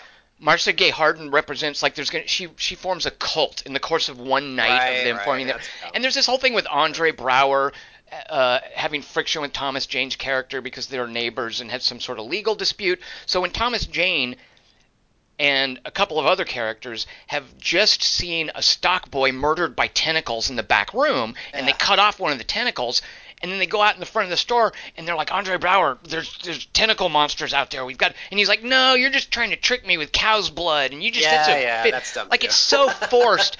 These people have seen Mist come in, and people go missing and terrified, and why would Andre Braugher refuse to believe that there's tentacles in the back that came into the door? Like, it's I like the biker guy that they tie to the rope, and then he goes out, and then the rope goes up in the air. Yeah, and he gets cut in half, and half of his that's body's good. dead. I like the monsters. I like the meanness of the Mist monsters. Like, Yeah, no, that stuff is great, but all the dialogue, all the human stuff is just terrible. all And that's bad, but like the girl who goes, is it anyone going to escort a mom on her way? Do you remember who that was, by the way? It was someone we know, like Amy Madigan or something. So maybe they shot this in Atlanta or something, but there are 3 prominent characters from Walking Dead in the Mist. The kid main from old Babel. guy who survives into the end with Francis Sternhagen is the guy who played Dale in the first few seasons of Walking Dead. Oh, right. Not Lauren Cohen. What's the blonde woman's name who is the governor's girlfriend? Oh, shoot. Andrea on her character. Yeah, what's the actress's name? She's from The Shield. She's a Wait, cutie. is Frances Blonde, blue. Sternhagen in The Mist or in Walking Dead? Oh. She's in The Mist. She's not in Walking Dead. Yeah. Oh. All right, because she was in Misery. Mystery. Misery. Right. I mean, I think of her as the hot nurse from Outland. All right, but these are both Stephen King things. That's why I said that. Well, you know what, Dingus, if you swing a dead cat in a room full of actors, you're going to hit one of them who's been in a Stephen King If movie. you hit a Sternhagen, you're gonna hit a Stephen King. So Dale is in it. The blonde woman, isn't Lauren Cohen Maggie? What's that actress's name? Yeah, that's Lauren Cohen. The blonde, Laurie Holden. Is that right, maybe? Laurie Holden. Yeah. Right. So Laurie Holden is the girlfriend, the one that Thomas Kid from Jane. Babel. Yeah. And the woman American who's like, Pie. is anyone gonna escort? Because the mist is closed in. They know they can't leave. This one woman is like, I have to get home. I left my baby with my 8-year-old and told her I'd be right back. I need to go home. She doesn't know how to take care of her. I just came here real quick. Isn't anyone going to walk me home? And nobody will make eye contact with her, and she's crying because she knows she's probably going to get killed, but she's got to try to get home. That's Melissa McBride. That's Carol from Walking Dead. Oh, that makes Oh, I can yeah, see And it. she's so, I think Melissa McBride is actually for almost the entirety of the show, I think she's the best actor that show has ever had. Yeah, that's probably She's true. really good, and she was a casting director in Georgia for a long time. I think she knows acting from working with actors. That show, Walking Dead, does not deserve her. So she's in this clutch part where she has to be super emotional, and at that point, I'm sure you've never seen her before, and she's just really good, and it's great. Hey, this is Carol. She's going to get a major part in a huge TV show in a few years. But at the end, she's the one who wins because she's on the truck as the tanks drive by. So she made the right call. That ending They is were stupid to leave. that ending is so dumb. Like once the Serbian funeral music kicks in, because that's what it is. Frank Darabont thought, "Hey, I'm going to play Serbian funeral music at the end of The Mist." Everything is dumb. Like What? the ending is so dumb in The The Mist. ending of the story is dumber than that. A and B. I'm okay with the ending of the story. They just drive off into the mist. I mean, that's the way it should be. No, I like the idea that the hero made the wrong call. But it's So why? even Why? leaving the store was The fact dumb. that you like it, Kelly Wand, is one of the reasons. It's the sort of thing that you would like just because it's subversive for no good reason. It accomplishes nothing except it's a reversal of what you would normally expect for no good reason. No, I like it because a kid gets shot. Of course you do. Of course And you it's do. It's the kid from Babel, and he's a really good actor, and he has a really sweet face. Like and he seems genuinely terrified throughout the movie. He's a really good actor. He's like, "Fuck the mist, dude! What the fuck?" He's like super freaked. He's totally traumatized from it. And so you love that his father has to shoot him in the head at the end of the movie. You love that. Fuck yeah. For what purpose? It That's serves no purpose whatsoever. And he does Damn it it. moments. Thomas Jane's like, damn it. Yeah, because it's moments before he realizes that the National Guard, that the army, the military has come to rescue him. Yeah, that's just great. Thanks, Frank Darabont. Well, no, it makes the Thomas Jane character annoyed at himself. So I like that. Annoyed at himself. Annoyed. I'm annoyed. Oh, my timing. Rats. And he's in Dreamcatcher too, and he's in 1922. So Thomas Jane's kind of the male Sternhagen of the Stephen King universe. So, but see, he survived the mist to go on to be in Dreamcatcher and whatchamacallit? And Deep Blue Sea. 1922. Yeah. Right. Another grocery store shark. Dingus, you weigh on The Mist. You're our Stephen King apologist here. I have not seen The Mist. So What? You read it, right? Oh. Of course, yeah. Yeah. It's good. It's a good thing. Well, the movie has, I mean, Sorry. Frank Darabont, he got the budget for an ensemble cast and a decent set. I mean, it helps, too, that it's the only set in the movie. Well, except for, The pretty Marcia much. Gay Harden stuff's horrible. It's terrible. Yeah. I'll The grant you Andre, that. even the William Sadler stuff, not believing him is terrible. Being a redneck Yeah, is terrible. I know. Toby Jones is kind of fun as the stock boy who can like shoot a gun. Like that's kind of cool. But otherwise, every character's terrible. Like Laurie Holden all flirty with him is terrible. Yeah, it's just. I like when God. Sternhagen sprays the spider in the pharmacy, and I like Because that stuff is cool, like the I spiders. like the that- monsters. exactly, the spiders that shoot webs that burn you. Like that's freaky. That's yeah. The I like monsters the are dumb. totally freaky. I think you don't get horror movies though, because the dumbness, the dumbness, like they're no dumber than the Pterodos characters, really. And you're kind of like, Kelly Wand, that's objectively wrong. no, it's not. The Pterodos characters are like, except for the cop, they're like, yeah, no, let's hang out. Andre here. Brower thinking that Measure they're things. Andre Brower thinking that a supernatural mist has closed around the supermarket, but Thomas Jane is trying to prank him with cow's blood splashed around in the stockroom. That's dumb. That's the dumbest you could ever be in any movie. That's pretty dumb. But also, Tom, there's also the line where Sherman from the American Pie, they send him out in the back thing the first time, and Thomas Jane's like, "What? You're gonna do? Why are we doing this?" And then the kid makes, he's like, "Come on, you're a pussy. I'm gonna go out there," and he just gets annihilated. And then another guy's all, "Well, that kid's," he's all like, "Well, I told him not to go out there, even though you told him to go out there." And then Thomas Jane's all, "He's a kid. He's supposed to be stupid. What's your excuse?" See? Sick Character burn. Man, that's dialogue. That's great Thomas Jane dialogue. just owned that guy. Wait, See, that's grocery probably stores. straight out of the Stephen King short story dialogue that good. So your number one's The Mist? My number one's grocery store. Step yeah. up. Just that action scene because Oh, it wait, makes great okay. use of a grocery store set. Wait, I thought your number one was Bait. I was trolling you. No, by contrast, Bait doesn't. It's trying to do I this thing see. by making a dramatic, terrifying action horror sequence in a grocery store, but it can't afford the set. It doesn't even try. So you Kevin Baconed Step Up to The Mist for your number one. Well, I'm explaining why I like The Mist because as someone who likes Charlie horror Vincent. movies, Yeah. as someone who likes horror movies and who likes seeing a set Like like a set. supermarket given a supernatural horror cast to it, that's my favorite use of a supermarket, of a grocery store, because it's a great I was set, circling it's a great around scene. it. Yeah. Yeah. Huh. So there you Well, go. did you know he wanted to show that in black and white, and on the DVD there's Yes, like, I did know that. Yeah. did you watch the black and white? Is it better? No, I don't. I Wait, think I Frank can't imagine Darabont. why it would be. I think What are you Frank talking Darabont is dumb. Uh, Come on, anybody who cut anybody who what put, else did he do besides The Mist and Shawshank? Green Mile. So he's done all the Stephen King. The Majestic, isn't that him, Dingus? The Majestic is Frank I Darabont, haven't seen I that. don't know. Green Mile, I couldn't stand. and he's yeah. So Yeah, Green Mile's. So Kelly, I want to rewatch The Mist, and then try to come back to me and tell me that every time someone says something, the movie doesn't plummet in quality. Because that's what happens. Anytime there's any human element in The Mist, it's terrible. But while it's monsters just chewing people up, that stuff aces. I love that stuff. I watched the Dawn of the Dead remake, and I was like, this Yeah, was don't do really that. good. That's I not a good remember it. idea. That's yeah. But then I liked little things about it, and it's got Stamper from House of Cards in it as a redneck security guard or something. Didn't Frank Darabont do some television shows? That's what I'm thinking, Dingus. Is he probably went over to TV because he's such a bad movie Tom maker. hates television, even though it paid his bread and butter. It put you on the map as an actor, bro. Yeah, Come on, right. Twister. What are That you made doing? me. Yeah, you're a made man. Oh, well, Walking Like Dead, Joe of Pesci. course. That's Frank Darabont, and that's the Melissa McBride connection. Oh. And You know what? Laurie Holden and Wait, he Dale. directed it? Right. No, he's one of the producers. Like Set when it up. when it first started, he produced it. He might have directed a few Got episodes it of made. it. Yeah, but he's the one who was instrumental in getting it turned from a comic Wow, book we're dumb. into a crappy Zombies. TV show. Yeah. Well, Oh. I hate Walking Dead, so actually, if you want to convince me Frank Darabont's dumb, Kelly You know Wand? Walking That's Dead, better than you've The Mist watched, you've example. watched every episode of it. Yeah, Kelly Wand. What is it with you I guys? I don't watch it anymore. I broke up with it after season.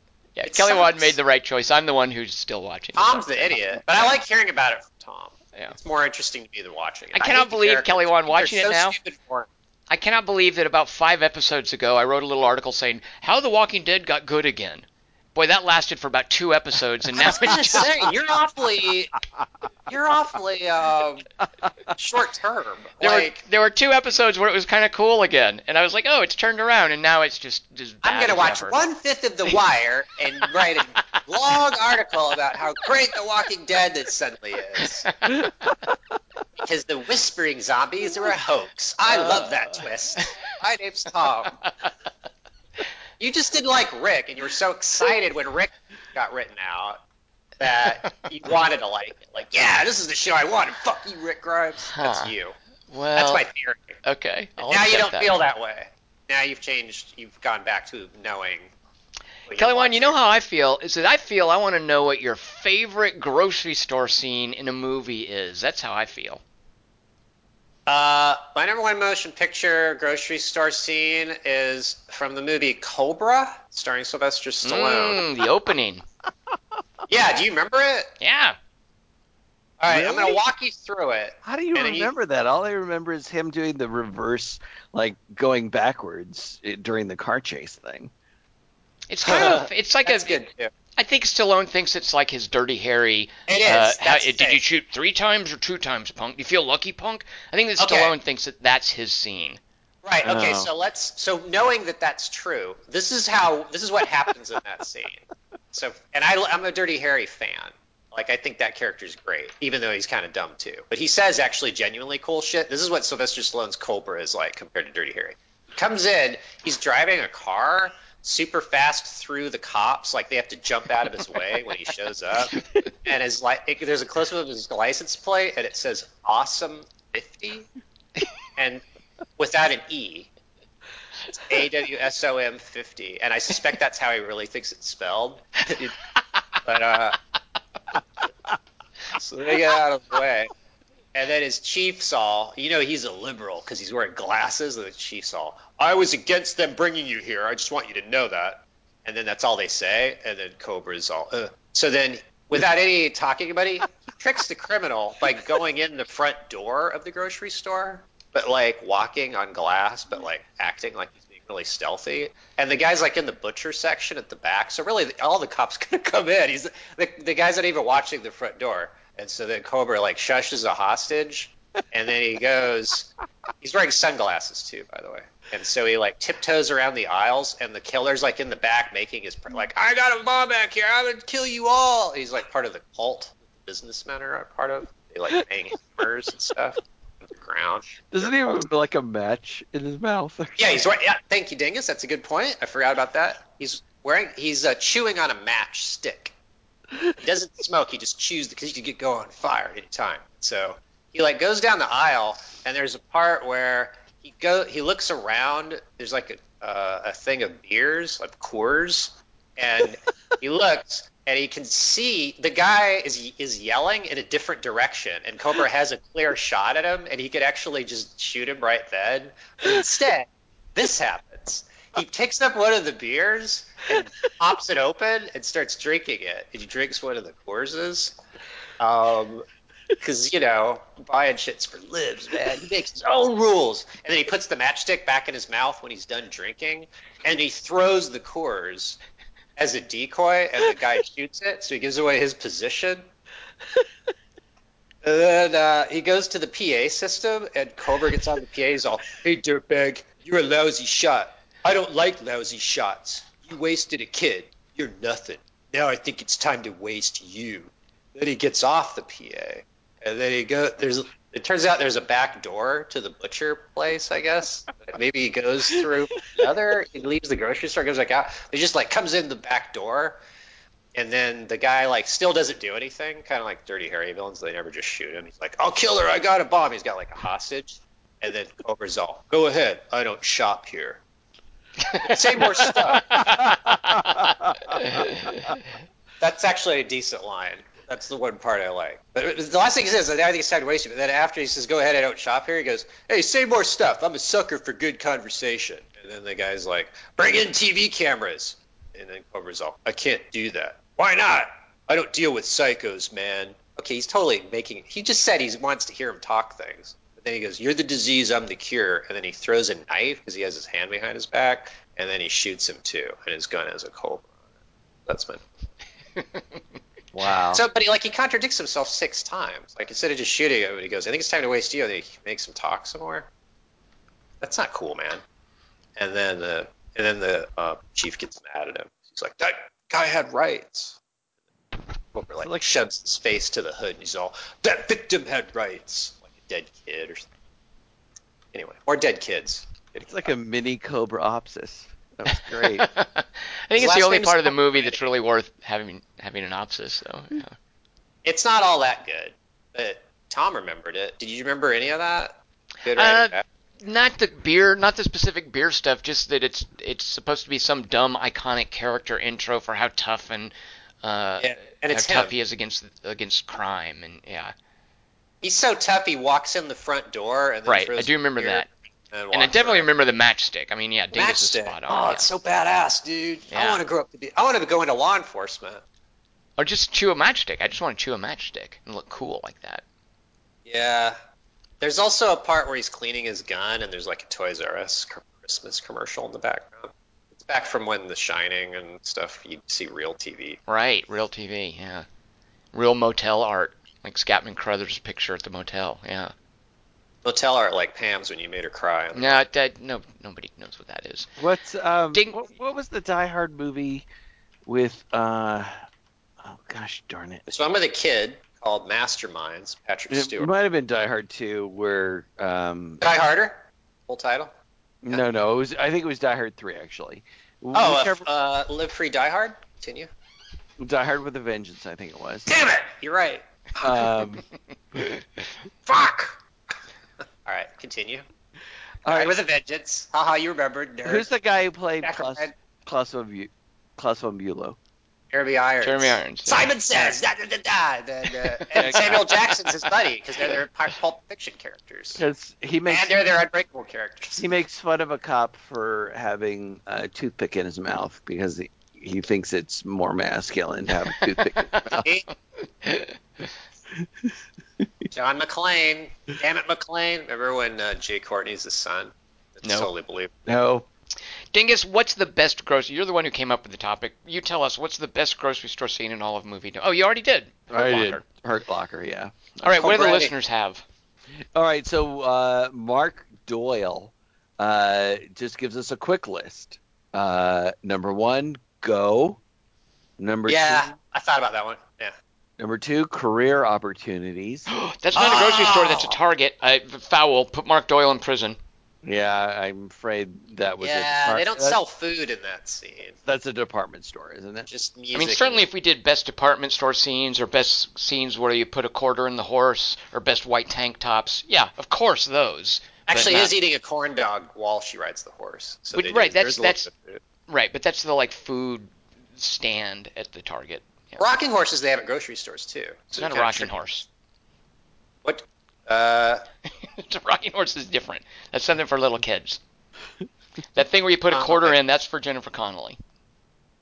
Yeah, that's worth at least a quarter each. Okay. So number 3 for Mark Doyle is Repo Man. Yeah, I almost see. I that's thought of that, but I didn't think anybody. Yeah, that, and you could also sing the 7-Up theme song and not have to license it. 'Cause yeah, that's what the guy's that's singing. what I meant. Yeah. Yeah. That Oh. era. But then the funny thing is Alex Cox put everything in Repo Man. It's generic. Like when they get Yeah. beer, it's just a can with the word beer on it. And I think that everything they're putting price tags on in the grocery store is all just generic stuff. Like that was the gag. But the guy is sitting there singing the 7-Up theme. Mark, that's a great pick. I thought about that, but didn't think anyone else would know what that was. Sweet. Really? Well, I mean, guys Are we our the age only- know Repo Man, but who else? Are we the knows only ones Repo left Man? alive of our generation? Are Yeah. we the they which shall not grow olds Yep. of the Yep. millennium? Repo Yep. Man will be forgotten when we're gone, Kelly Wand. Do they remember like HR Puffin stuff? Are we the only people who remember that? We might Yeah. be. 70s? We don't even remember that. Happy Days is nostalgia. Okay. All right. Damn All right. it. So next we have Peter Haynes. Life's short. Just a singleton from me. I'm hurt, I'm pissed, and I gotta find a new job from Gross Point Blank. This Yeah. is the way the Ultimart is destroyed. Okay, well, this is a convenience store, but all right, fine. Dingus, come on, start throwing people in prison. Well, I've already thrown Mark Doyle into prison for that second pick that you guys rejected. Between Martin Blanc and Felix Lapoubelle, a.k.a. some Basque whacker from the Pyrenees, packs of Twinkies and potato chips explode while the unaware assistant plays Doom on an arcade cabinet. Wow. John Cusack's face when he realizes there's a block of plastic explosive backing up a storm in the microwave right in front of him is a wonderful comic book. A fun scene from one of my favorite movies. Thanks for the podcasts. So, Peter, this is the convenience store that's put up outside his, like across the street from his house, maybe? Do you guys remember? It's closer than a Target. I thought it was in the town where he goes back. Or no, wait, is that what you're talking about? Yeah, it's where he goes I back. forget when it happened. But the convenience store goes up, like, in his neighborhood. All right. Anyway, next we have Daniel Ebert.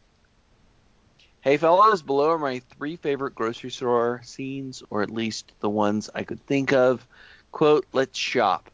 Movie, 28 Days Yeah. Yeah. I was thinking about that one. Yep.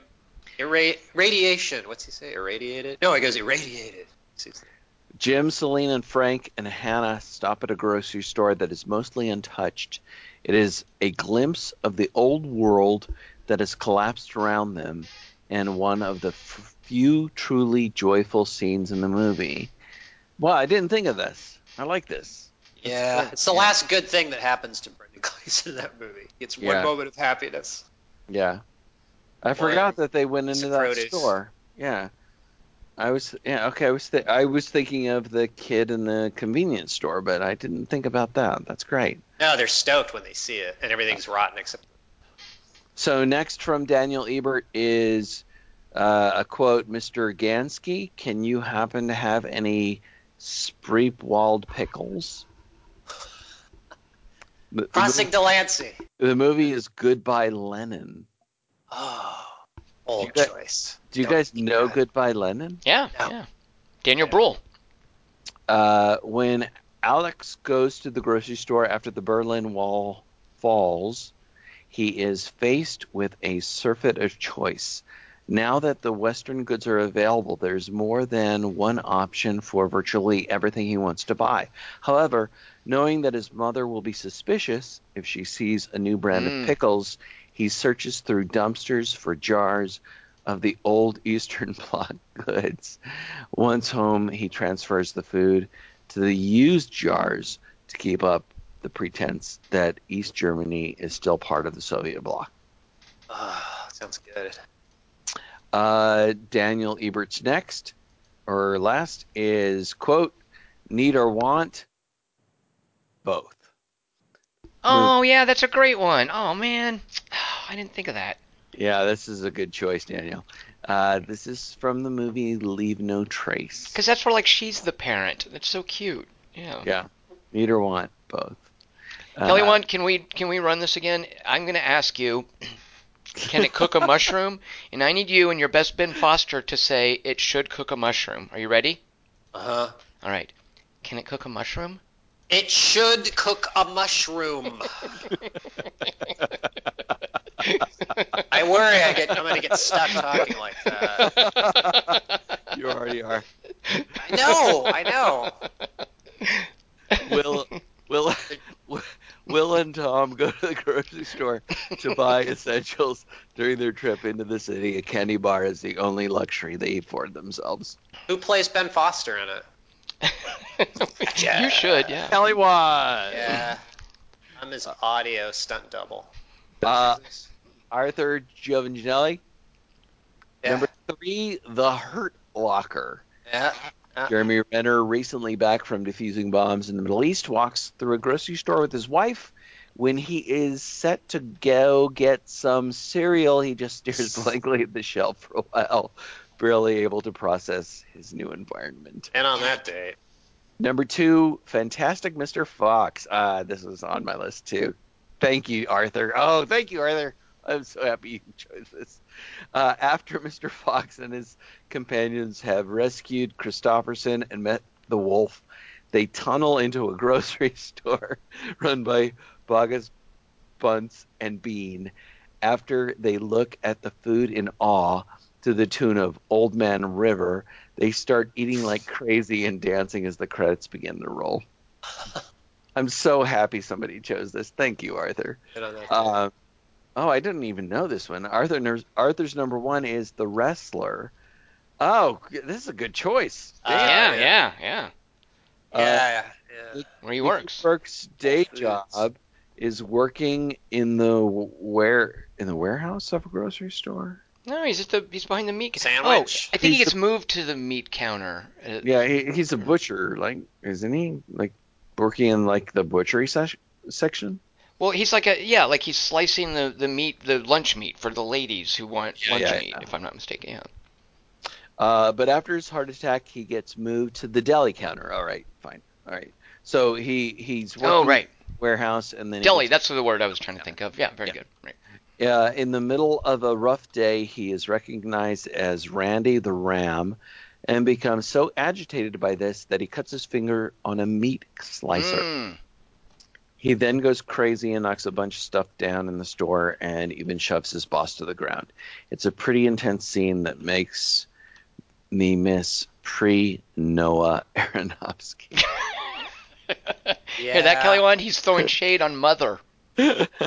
Well, Noah's the New Testament Aronofsky, ironically. Next we have Alexander Burns. Hey Ding Dongs. He's calling us Ding Dongs. Real quick, thanks for recommending Border. What a delightful treat that will certainly make my top 10 of 2018, whenever I get around to that. Sorry, it's a 2017 movie. Oh, no, wait, I'm sorry. Right, it is 2018, right. It was last year, not eligible for this year, just letting folks know. So Alexander Burns' only pick for this week is Michael Mann's Manhunter. My brother PJ and I had quite a heated disagreement on whether Manhunter or Red Dragon is a better movie. Well, I think I can answer that for you. Brett Ratner. Oh, Kelly Wand, is that true? Yeah. Red Dragon is... Oh. I know. Think about All it. right. Well, that's an open and shut case. Fair enough. I win. Even though Michael... That's Pre Anthony Miami Hopkins. Vice, Michael Mann. Oh, yeah. Do you remember who plays Hannibal Lecter in that? Brian Cox. Fine. Come on. What? Okay, Do something hard, dude. I was there when it happened. Yeah, Hannibal Lecter, bro. This character should be in something else. So Alexander Burns says, I read the book. That's how serious I was about it. Oh, I read all of those books. Are you kidding? He's a good writer, I think. Pre-Hannibal? I like Hannibal. Yeah, he was good pre-Hannibal. It's crazy. He's wacky. It's wacky. Like, he's like, all right, you want a book about fucking Hannibal? Fuck you people. So he writes that. Yeah. He's trolling you. I like that. It felt Shows like commitment. It felt like a parody of himself, actually. You know, what are you gonna do with him? You gotta do something crazy at that point.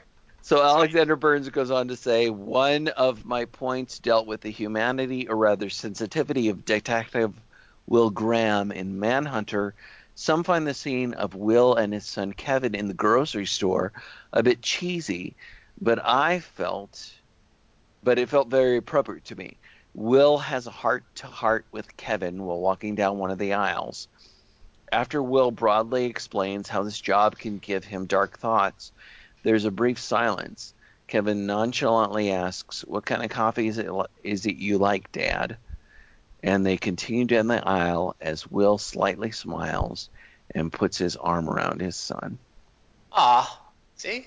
Or Dingus.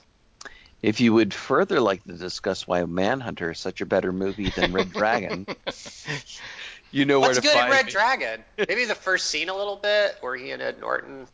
The only good scene. But it's like Wet Hot American Summer, because Hannibal's supposed to be young in Red Dragon, and he's like 10 years after Silence of the Lambs.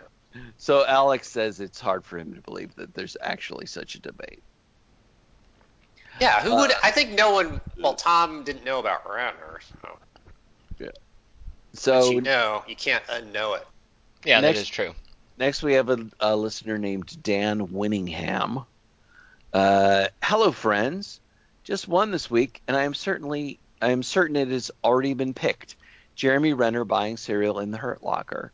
I am stuck again on watching his face as he stands before what seems miles upon miles of boxes of breakfast cereal, understanding that this is a world he can no longer exist within. Catch you at the roof, the refugee safely. Very nice, Dan. So everybody gets that scene. That's a sign of well-made movie. yeah, There's no least common denominator. Everyone understands. I think it's. Hurt Locker's good. I think it's the. Apotheosis. It's weirdly the climax of the movie. Yeah. It's a weird climax. You feel like him during the scene. That's how good the movie is. You're like, God, grocery store. Well, That would be weird. there's so much action going on, and the moment of the movie that's the crux of the movie is him standing in a grocery store aisle, not being able to decide what to do. Right. And there's this great moment. And you relating. Where he walks he throws things in the cart, which is I'm really careful about those types of things. He throws the box of cereal in the cart, and then he just smacks one of those like promo things that are hanging, those promo things that hang off the side of the aisles in the grocery store. He just smacks one of them. That's not what those are for. Improper use of a promo item. Yeah. It's an R-rated movie, Hurt Locker. All right, so Chris Webb is next. I won't pick a pudding-related one because I'm sure it's already been covered. Always cover pudding. Number 3 for Chris Webb is Lady Bird. All right, Dingus probably did pick this one too. I didn't. Chris, I totally missed this one. Chris, you kicked my ass. Whether you need to stuff a magazine down your pants or remind your friend not to be a Republican, this is the store for you. Right, that's where her brother's girlfriend works. Right. Yeah. Shelley, was that her name? They both work there, don't they? Oh, yeah, you're right. And the brother, yeah. It's the Arnolds. That's great. Lady Bird. Chris Webb's number 2 is something called Cash Back. Oh, wait. Is this Keeley Hazel? I don't Never know. mind. There's one where she's naked in a grocery store. The hallucinatory properties of insomnia. Chris, could you make it more difficult for me to read your words? The hallucinatory properties of insomnia are brought to life in this knob-tastic movie about a supermarket graveyard shift. Well, it's British, so they probably call it a cheeky wanker shift in the old bob of your trolley shop. That is Keeley Hazel in 2006. She's like 20, I guess. Right? Keeley Hazel is in this? Yeah, naked or topless. I know. She's incredible. Yeah, she is. She'd be so boring. You want to throw out a movie car, but God damn it. There's a part in Horrible Bosses too where she just walks in and then walks out again. And then Chris Pine's all, "Yup, my character's having sex with that." Okay, anyway, on to the next scene. Like that's just setting up the Chris Pine characters. I remember talking about Keeley Hazel on the podcast, and Tom going, "Who's that?" And then looking it up and going, "Oh." And you going, "Calendars." I remember that quote. No, she's her and Kelly Brook, but Keeley Hazel. Yeah, I don't know. She's an unforgettable visual. Yeah. Chris Webb's number 1, Funny Ha Ha. While browsing at the local grocery store, Marcy runs into some friends who remark on the fact that her basket only contains hot pepper raspberry preserves and tampons. The perfect 3. I've just started, she says, with a laugh. But which one? But I mean, maybe I should stop right there. She chuckles awkwardly. That's all. God, he's seen movies I've never heard of. Haha, what is it? Do you know what Funny Haha is? No, I don't. Do you? What is it? I don't know. It's called Funny Haha. Oh, you made it sound like you're tricking us. Nope. Oh, guys, you haven't heard of Funny Haha? You said it like that. Nope. Okay. Chris Webb. All right, next we doesn't want to spoil it. He thinks we've seen it. That's how he wrote it. I've not seen Funny Haha. Oh, it's a good title. All right, I'll watch it tonight after Thelma. What is it? What am I watching? Scream. All right. All right, Continue. Sorry. Next we have finally we have Josh Lubliner. Now this here grocery store scene I'm about to unfold for you was made back in the late 90s, just about the time of our conflict with Bill Clinton and Ken Starr. I only mention it because sometimes there's a man in a grocery store, I won't say a hero, Yeah, I see about this. because what's a hero? But sometimes there's a grocery store scene, and I'm talking about The Big Lebowski here. Sometimes there's a grocery store scene, and it's a scene for the 3x3. It fits right in there, and that's The Big Lebowski opening grocery store scene. And it's not bad, Sam Elliott. Do you guys remember it's a specific grocery store too? Do you remember what it is? No, what is it? It's Ralph's. He's at Is the it Ralph's, and it shows him writing a check to Ralph. Oh, I don't remember And it's that. for 69 cents. Yep, for the buttermilk. The half and half. No, it's buttermilk. Yeah. No, it's for the half for the White Russians. Doesn't he Nope, buttermilk. Nope, he goes in because I just watched it, Kelly Wand. Because it's buttermilk. I just watched it. He picks up 2 buttermilks. He looks at them. He puts one back, opens up the other one, drinks out of it, and then it cuts to him writing a 69-cent check to Ralph. 69. Doesn't make any sense that it's buttermilk because it's half and half for butter. For Well, he's not using it for White Russians. He's just going to Ralph's to get a drink of buttermilk. Like he drinks it there in the aisle out of the carton. The other thing too that struck me rewatching that, and I could get sucked up into watching Big Lebowski just at the drop of a hat, but Philip C. Hoffman is such an amazingly dynamic actor. The early bit where he is leading the dude in to see the actual Big Lebowski guy, just his mannerisms and what he's doing with the dialogue and his facial tics and how he responds to Tara Reid's offering to suck his cock for $1,000 to the dude. Yeah, exactly. Man, Philip Seymour Hoffman was so good in that, and also in Punch Drunk Love. Just super conscious of what a loss that is. That we lost him. Yeah. him on the phone. I mean, phone work is hard to do, and that phone stuff between the two of them, and just how threatening he is. I mean, he's how it comes down to them nose to nose, like that Right. that whole scene, and you don't know what Paul Thomas Anderson is going to do with that scene, and Philip Seymour Hoffman is bringing it, and it Yeah. Adam Sandler is great and all, but he's no Philip Seymour Hoffman, and just the fact that he holds his own up against him is pretty admirable. Yeah. Well, that's why it's an interesting matchup. Yeah. It's Goliath acting. But even because when he was cast as Brandt in Big Lebowski, like it's a throwaway clown part. And you basically shouldn't notice the actor necessarily because he's just doing the funny dialogue that the Coens have written him. But Philip Seymour Hoffman just won't let it go at that. Like he's just so playful with what You want a what manly he's handshake? What does he do? I haven't seen Big Lebowski in forever. What's the character? He's just the assistant to the rich guy who is leading the dude in to see the rich guy because Big Lebowski, the dude gets his carpet peed on, and John Goodman says, well, obviously they wanted to see the rich Lebowski guy. You should go talk to him. That's so- Ben Gazzara? No, Ben Gazzara flying is like the later in the penis? movie. It's the guy and he's in a wheelchair. He's some character actor. I don't know him, but he basically just yells at the dude and says, fuck you, I'm not giving you any money. And so the dude walks out of the office, and Brandt says, how did the meeting go? And Jeff Bridges says, oh, I think it went pretty well. He just told me to take any carpet I wanted. And then it shows him like walking out with a bunch of guys carrying a new carpet for him. Yeah. But it's just that Philip Seymour Hoffman is it's such a meticulous performance. Like where he'll repeat a line to show that he's nervous, or how he'll grin, or he's even doing something like where his nostrils are pulsing nervously at a certain point. He's just such a skilled actor. Just watching him in that, and knowing, I mean, at that point you have no idea what he's going to go on to do, but knowing what he's going to go on to do, and seeing him playing this little comedic part, it's just. I think it's Boogie something to Nights and behold. Happiness were like the same year even, so it's like I saw him at like weeks apart. Yeah. Okay. That guy. Yep. Yeah. Because I didn't notice him in Twister that much, to be honest.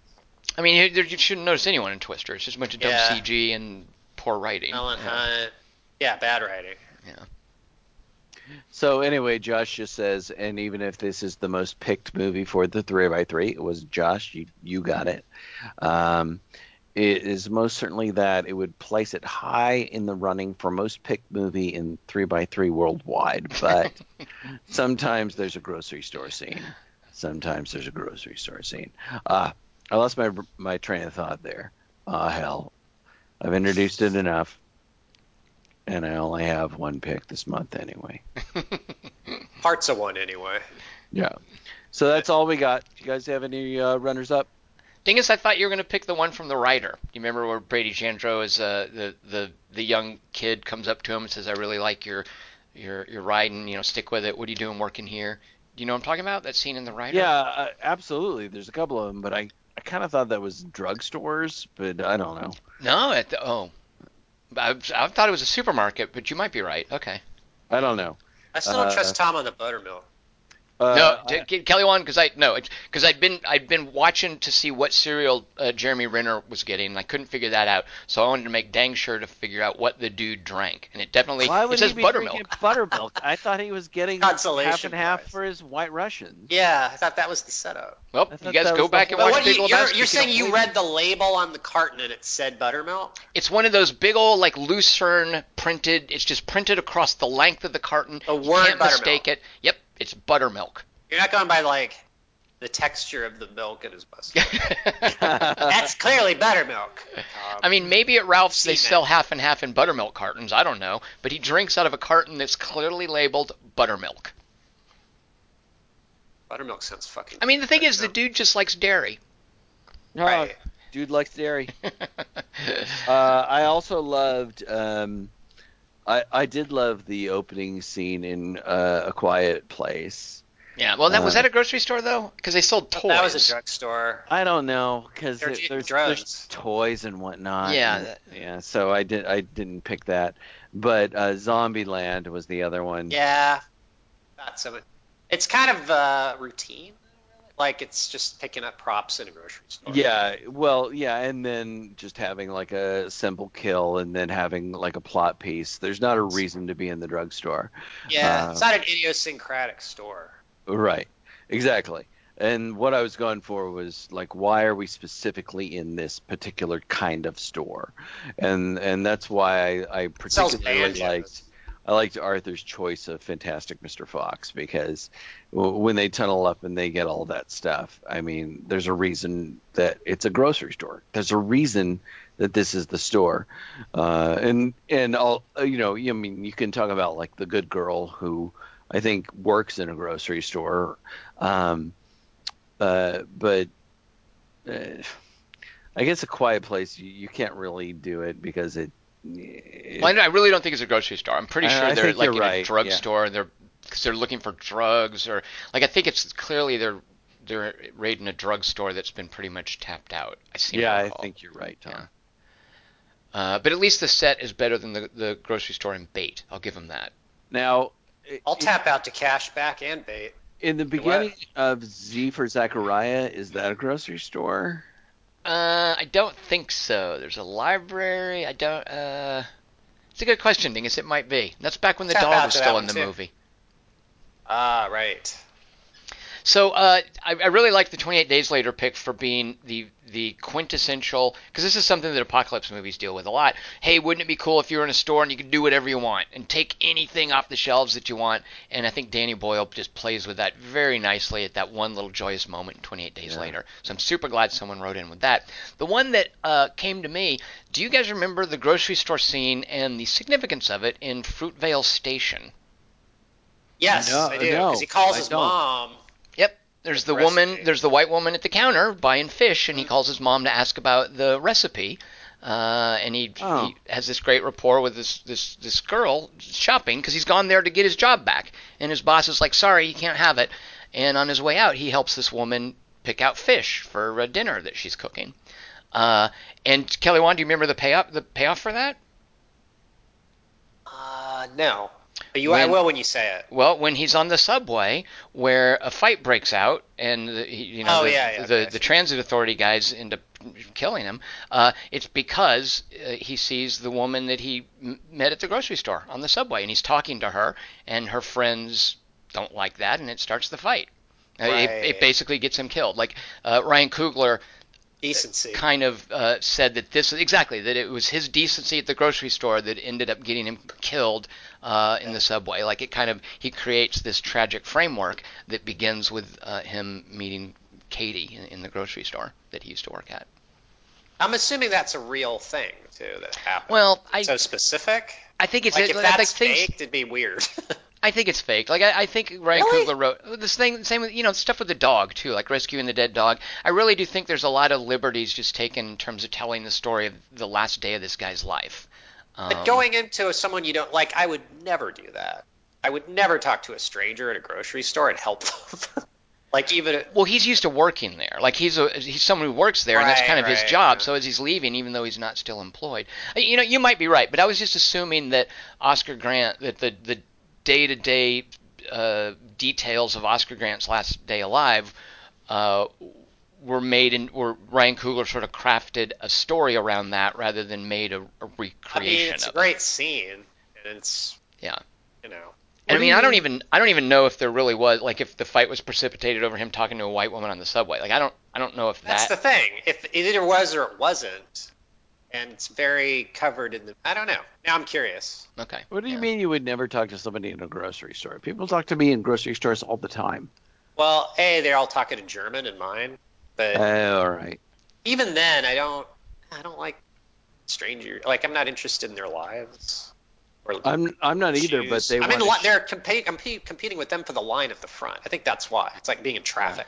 All right. They're your opponents. Yeah, hey, there's a great parking space right up here. I'm about to take it. Hey, asshole! Like that'll happen. Kelly Wand, do you remember a grocery store scene in Animal House? Yeah, that was my other. I was about to say that. Because I remember as a kid thinking, I think I understand what's going on here. I think I get that. I watched it stressed out. I don't remember. He's got the cucumber and he's hitting on the dean's wife. Well, there's also he's stealing a bunch of meat, and the guy's like totally loading him up, so it's obvious. Like he's got like 6,000. Right. I was thinking more of the dick joke with the cucumber. There's that. But then the cashier's like, "Hey, you gained a little weight since you came in." Oh yeah. Oh yeah. Hey, you want to go to a party tonight? She's all, yeah. And I think she's the 14-year-old or whatever she is. She's chewing gum. Like that's the setup for that character. She's a minor, right. And then he has sex with her in the football field. You could do that in movies back then. And that's the joke, exactly. It's the opposite of redemption. She turns out to be 14, and then that's the end of that whole storyline. Like he's all, huh? I don't think you see his reaction. Like the payoff is, oh yeah, I had sex with a 14-year-old by accident. She had Kleenex in her bra. Comedy. Those were the days. And Thanks, then, John Landis. John Landis. And then the Playboy chick lands on the kid's bed during the parade. Oh, and he's thanks, looking at right? a Doesn't he Playboy. thanks God or something? Yeah, he goes, thank you, God. That got a huge laugh. I'm just saying. It's National doesn't happen. Lampoon for you. Yeah. Yeah. There you go. Yeah. Hashtag B2. Other picks for favorite grocery stores. What else did you guys have runners up? There were a lot of good ones. It's a pretty fertile topic. I did all my runners. All right. So next month, the 3x3 topic will be your favorite one-eyed characters. We saw The Favorite recently. Wait, what? And there's Monsters? So we saw The Favorite recently, and there's a moment where Rachel Weisz sustains an injury and has this cool, like, lace. It's not quite an eye patch, it's just a bandage. But it got me thinking of cool eye patches, like characters with one eye. So that's what we're going to talk about in a month. Our 3x3 How appropriate. are your three favorite one-eyed characters. Yes, Kelly Wand? Well, I was going to say because Captain Marvel, but same. She has one eye? Well, no, but Don't say anything. Don't stop. Fury. What? Stop talking. Have you seen Avengers? So if you have any picks for your favorite one-eyed characters, send them to 3x3 at quarter-to-3.com. Get those to us by when are we doing these, you guys? The first Sunday or the last Sunday of the month? The last Sunday of the month. It used to be last, and we Get those to us by March 31st, midnight Pacific, and we'll read them on the air. Send them to 3x3 at quarter-to-3.com. Spell out the word quarter-to-3.com. Kelly Wand, what movie should we see next week? Liam Neeson. Kelly Wand, I didn't ask any dog in the room. I'm asking you, the human being. Let's see a movie about a comic book lady, but not as revealing an outfit.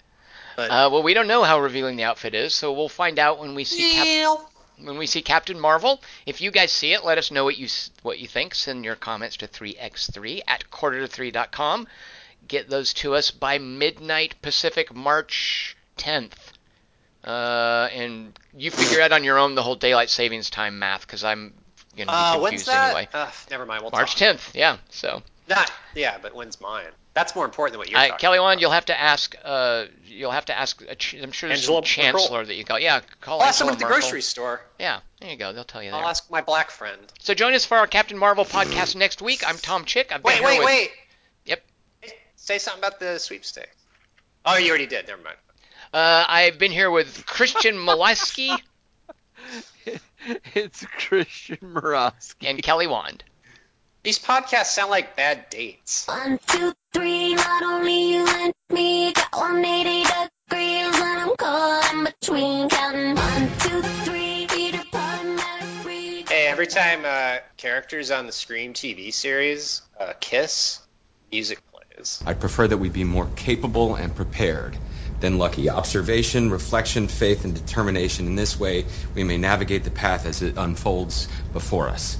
All right, and we have, 8 more recharge cycles to go before we get to Oragai 6? Is that a question, sir? Yes, Walter, that's a question. That is correct. I feel angry with you, God. Why are you doing this to me? What do you want? Do you think spies tiptoe when they walk things? You eat them.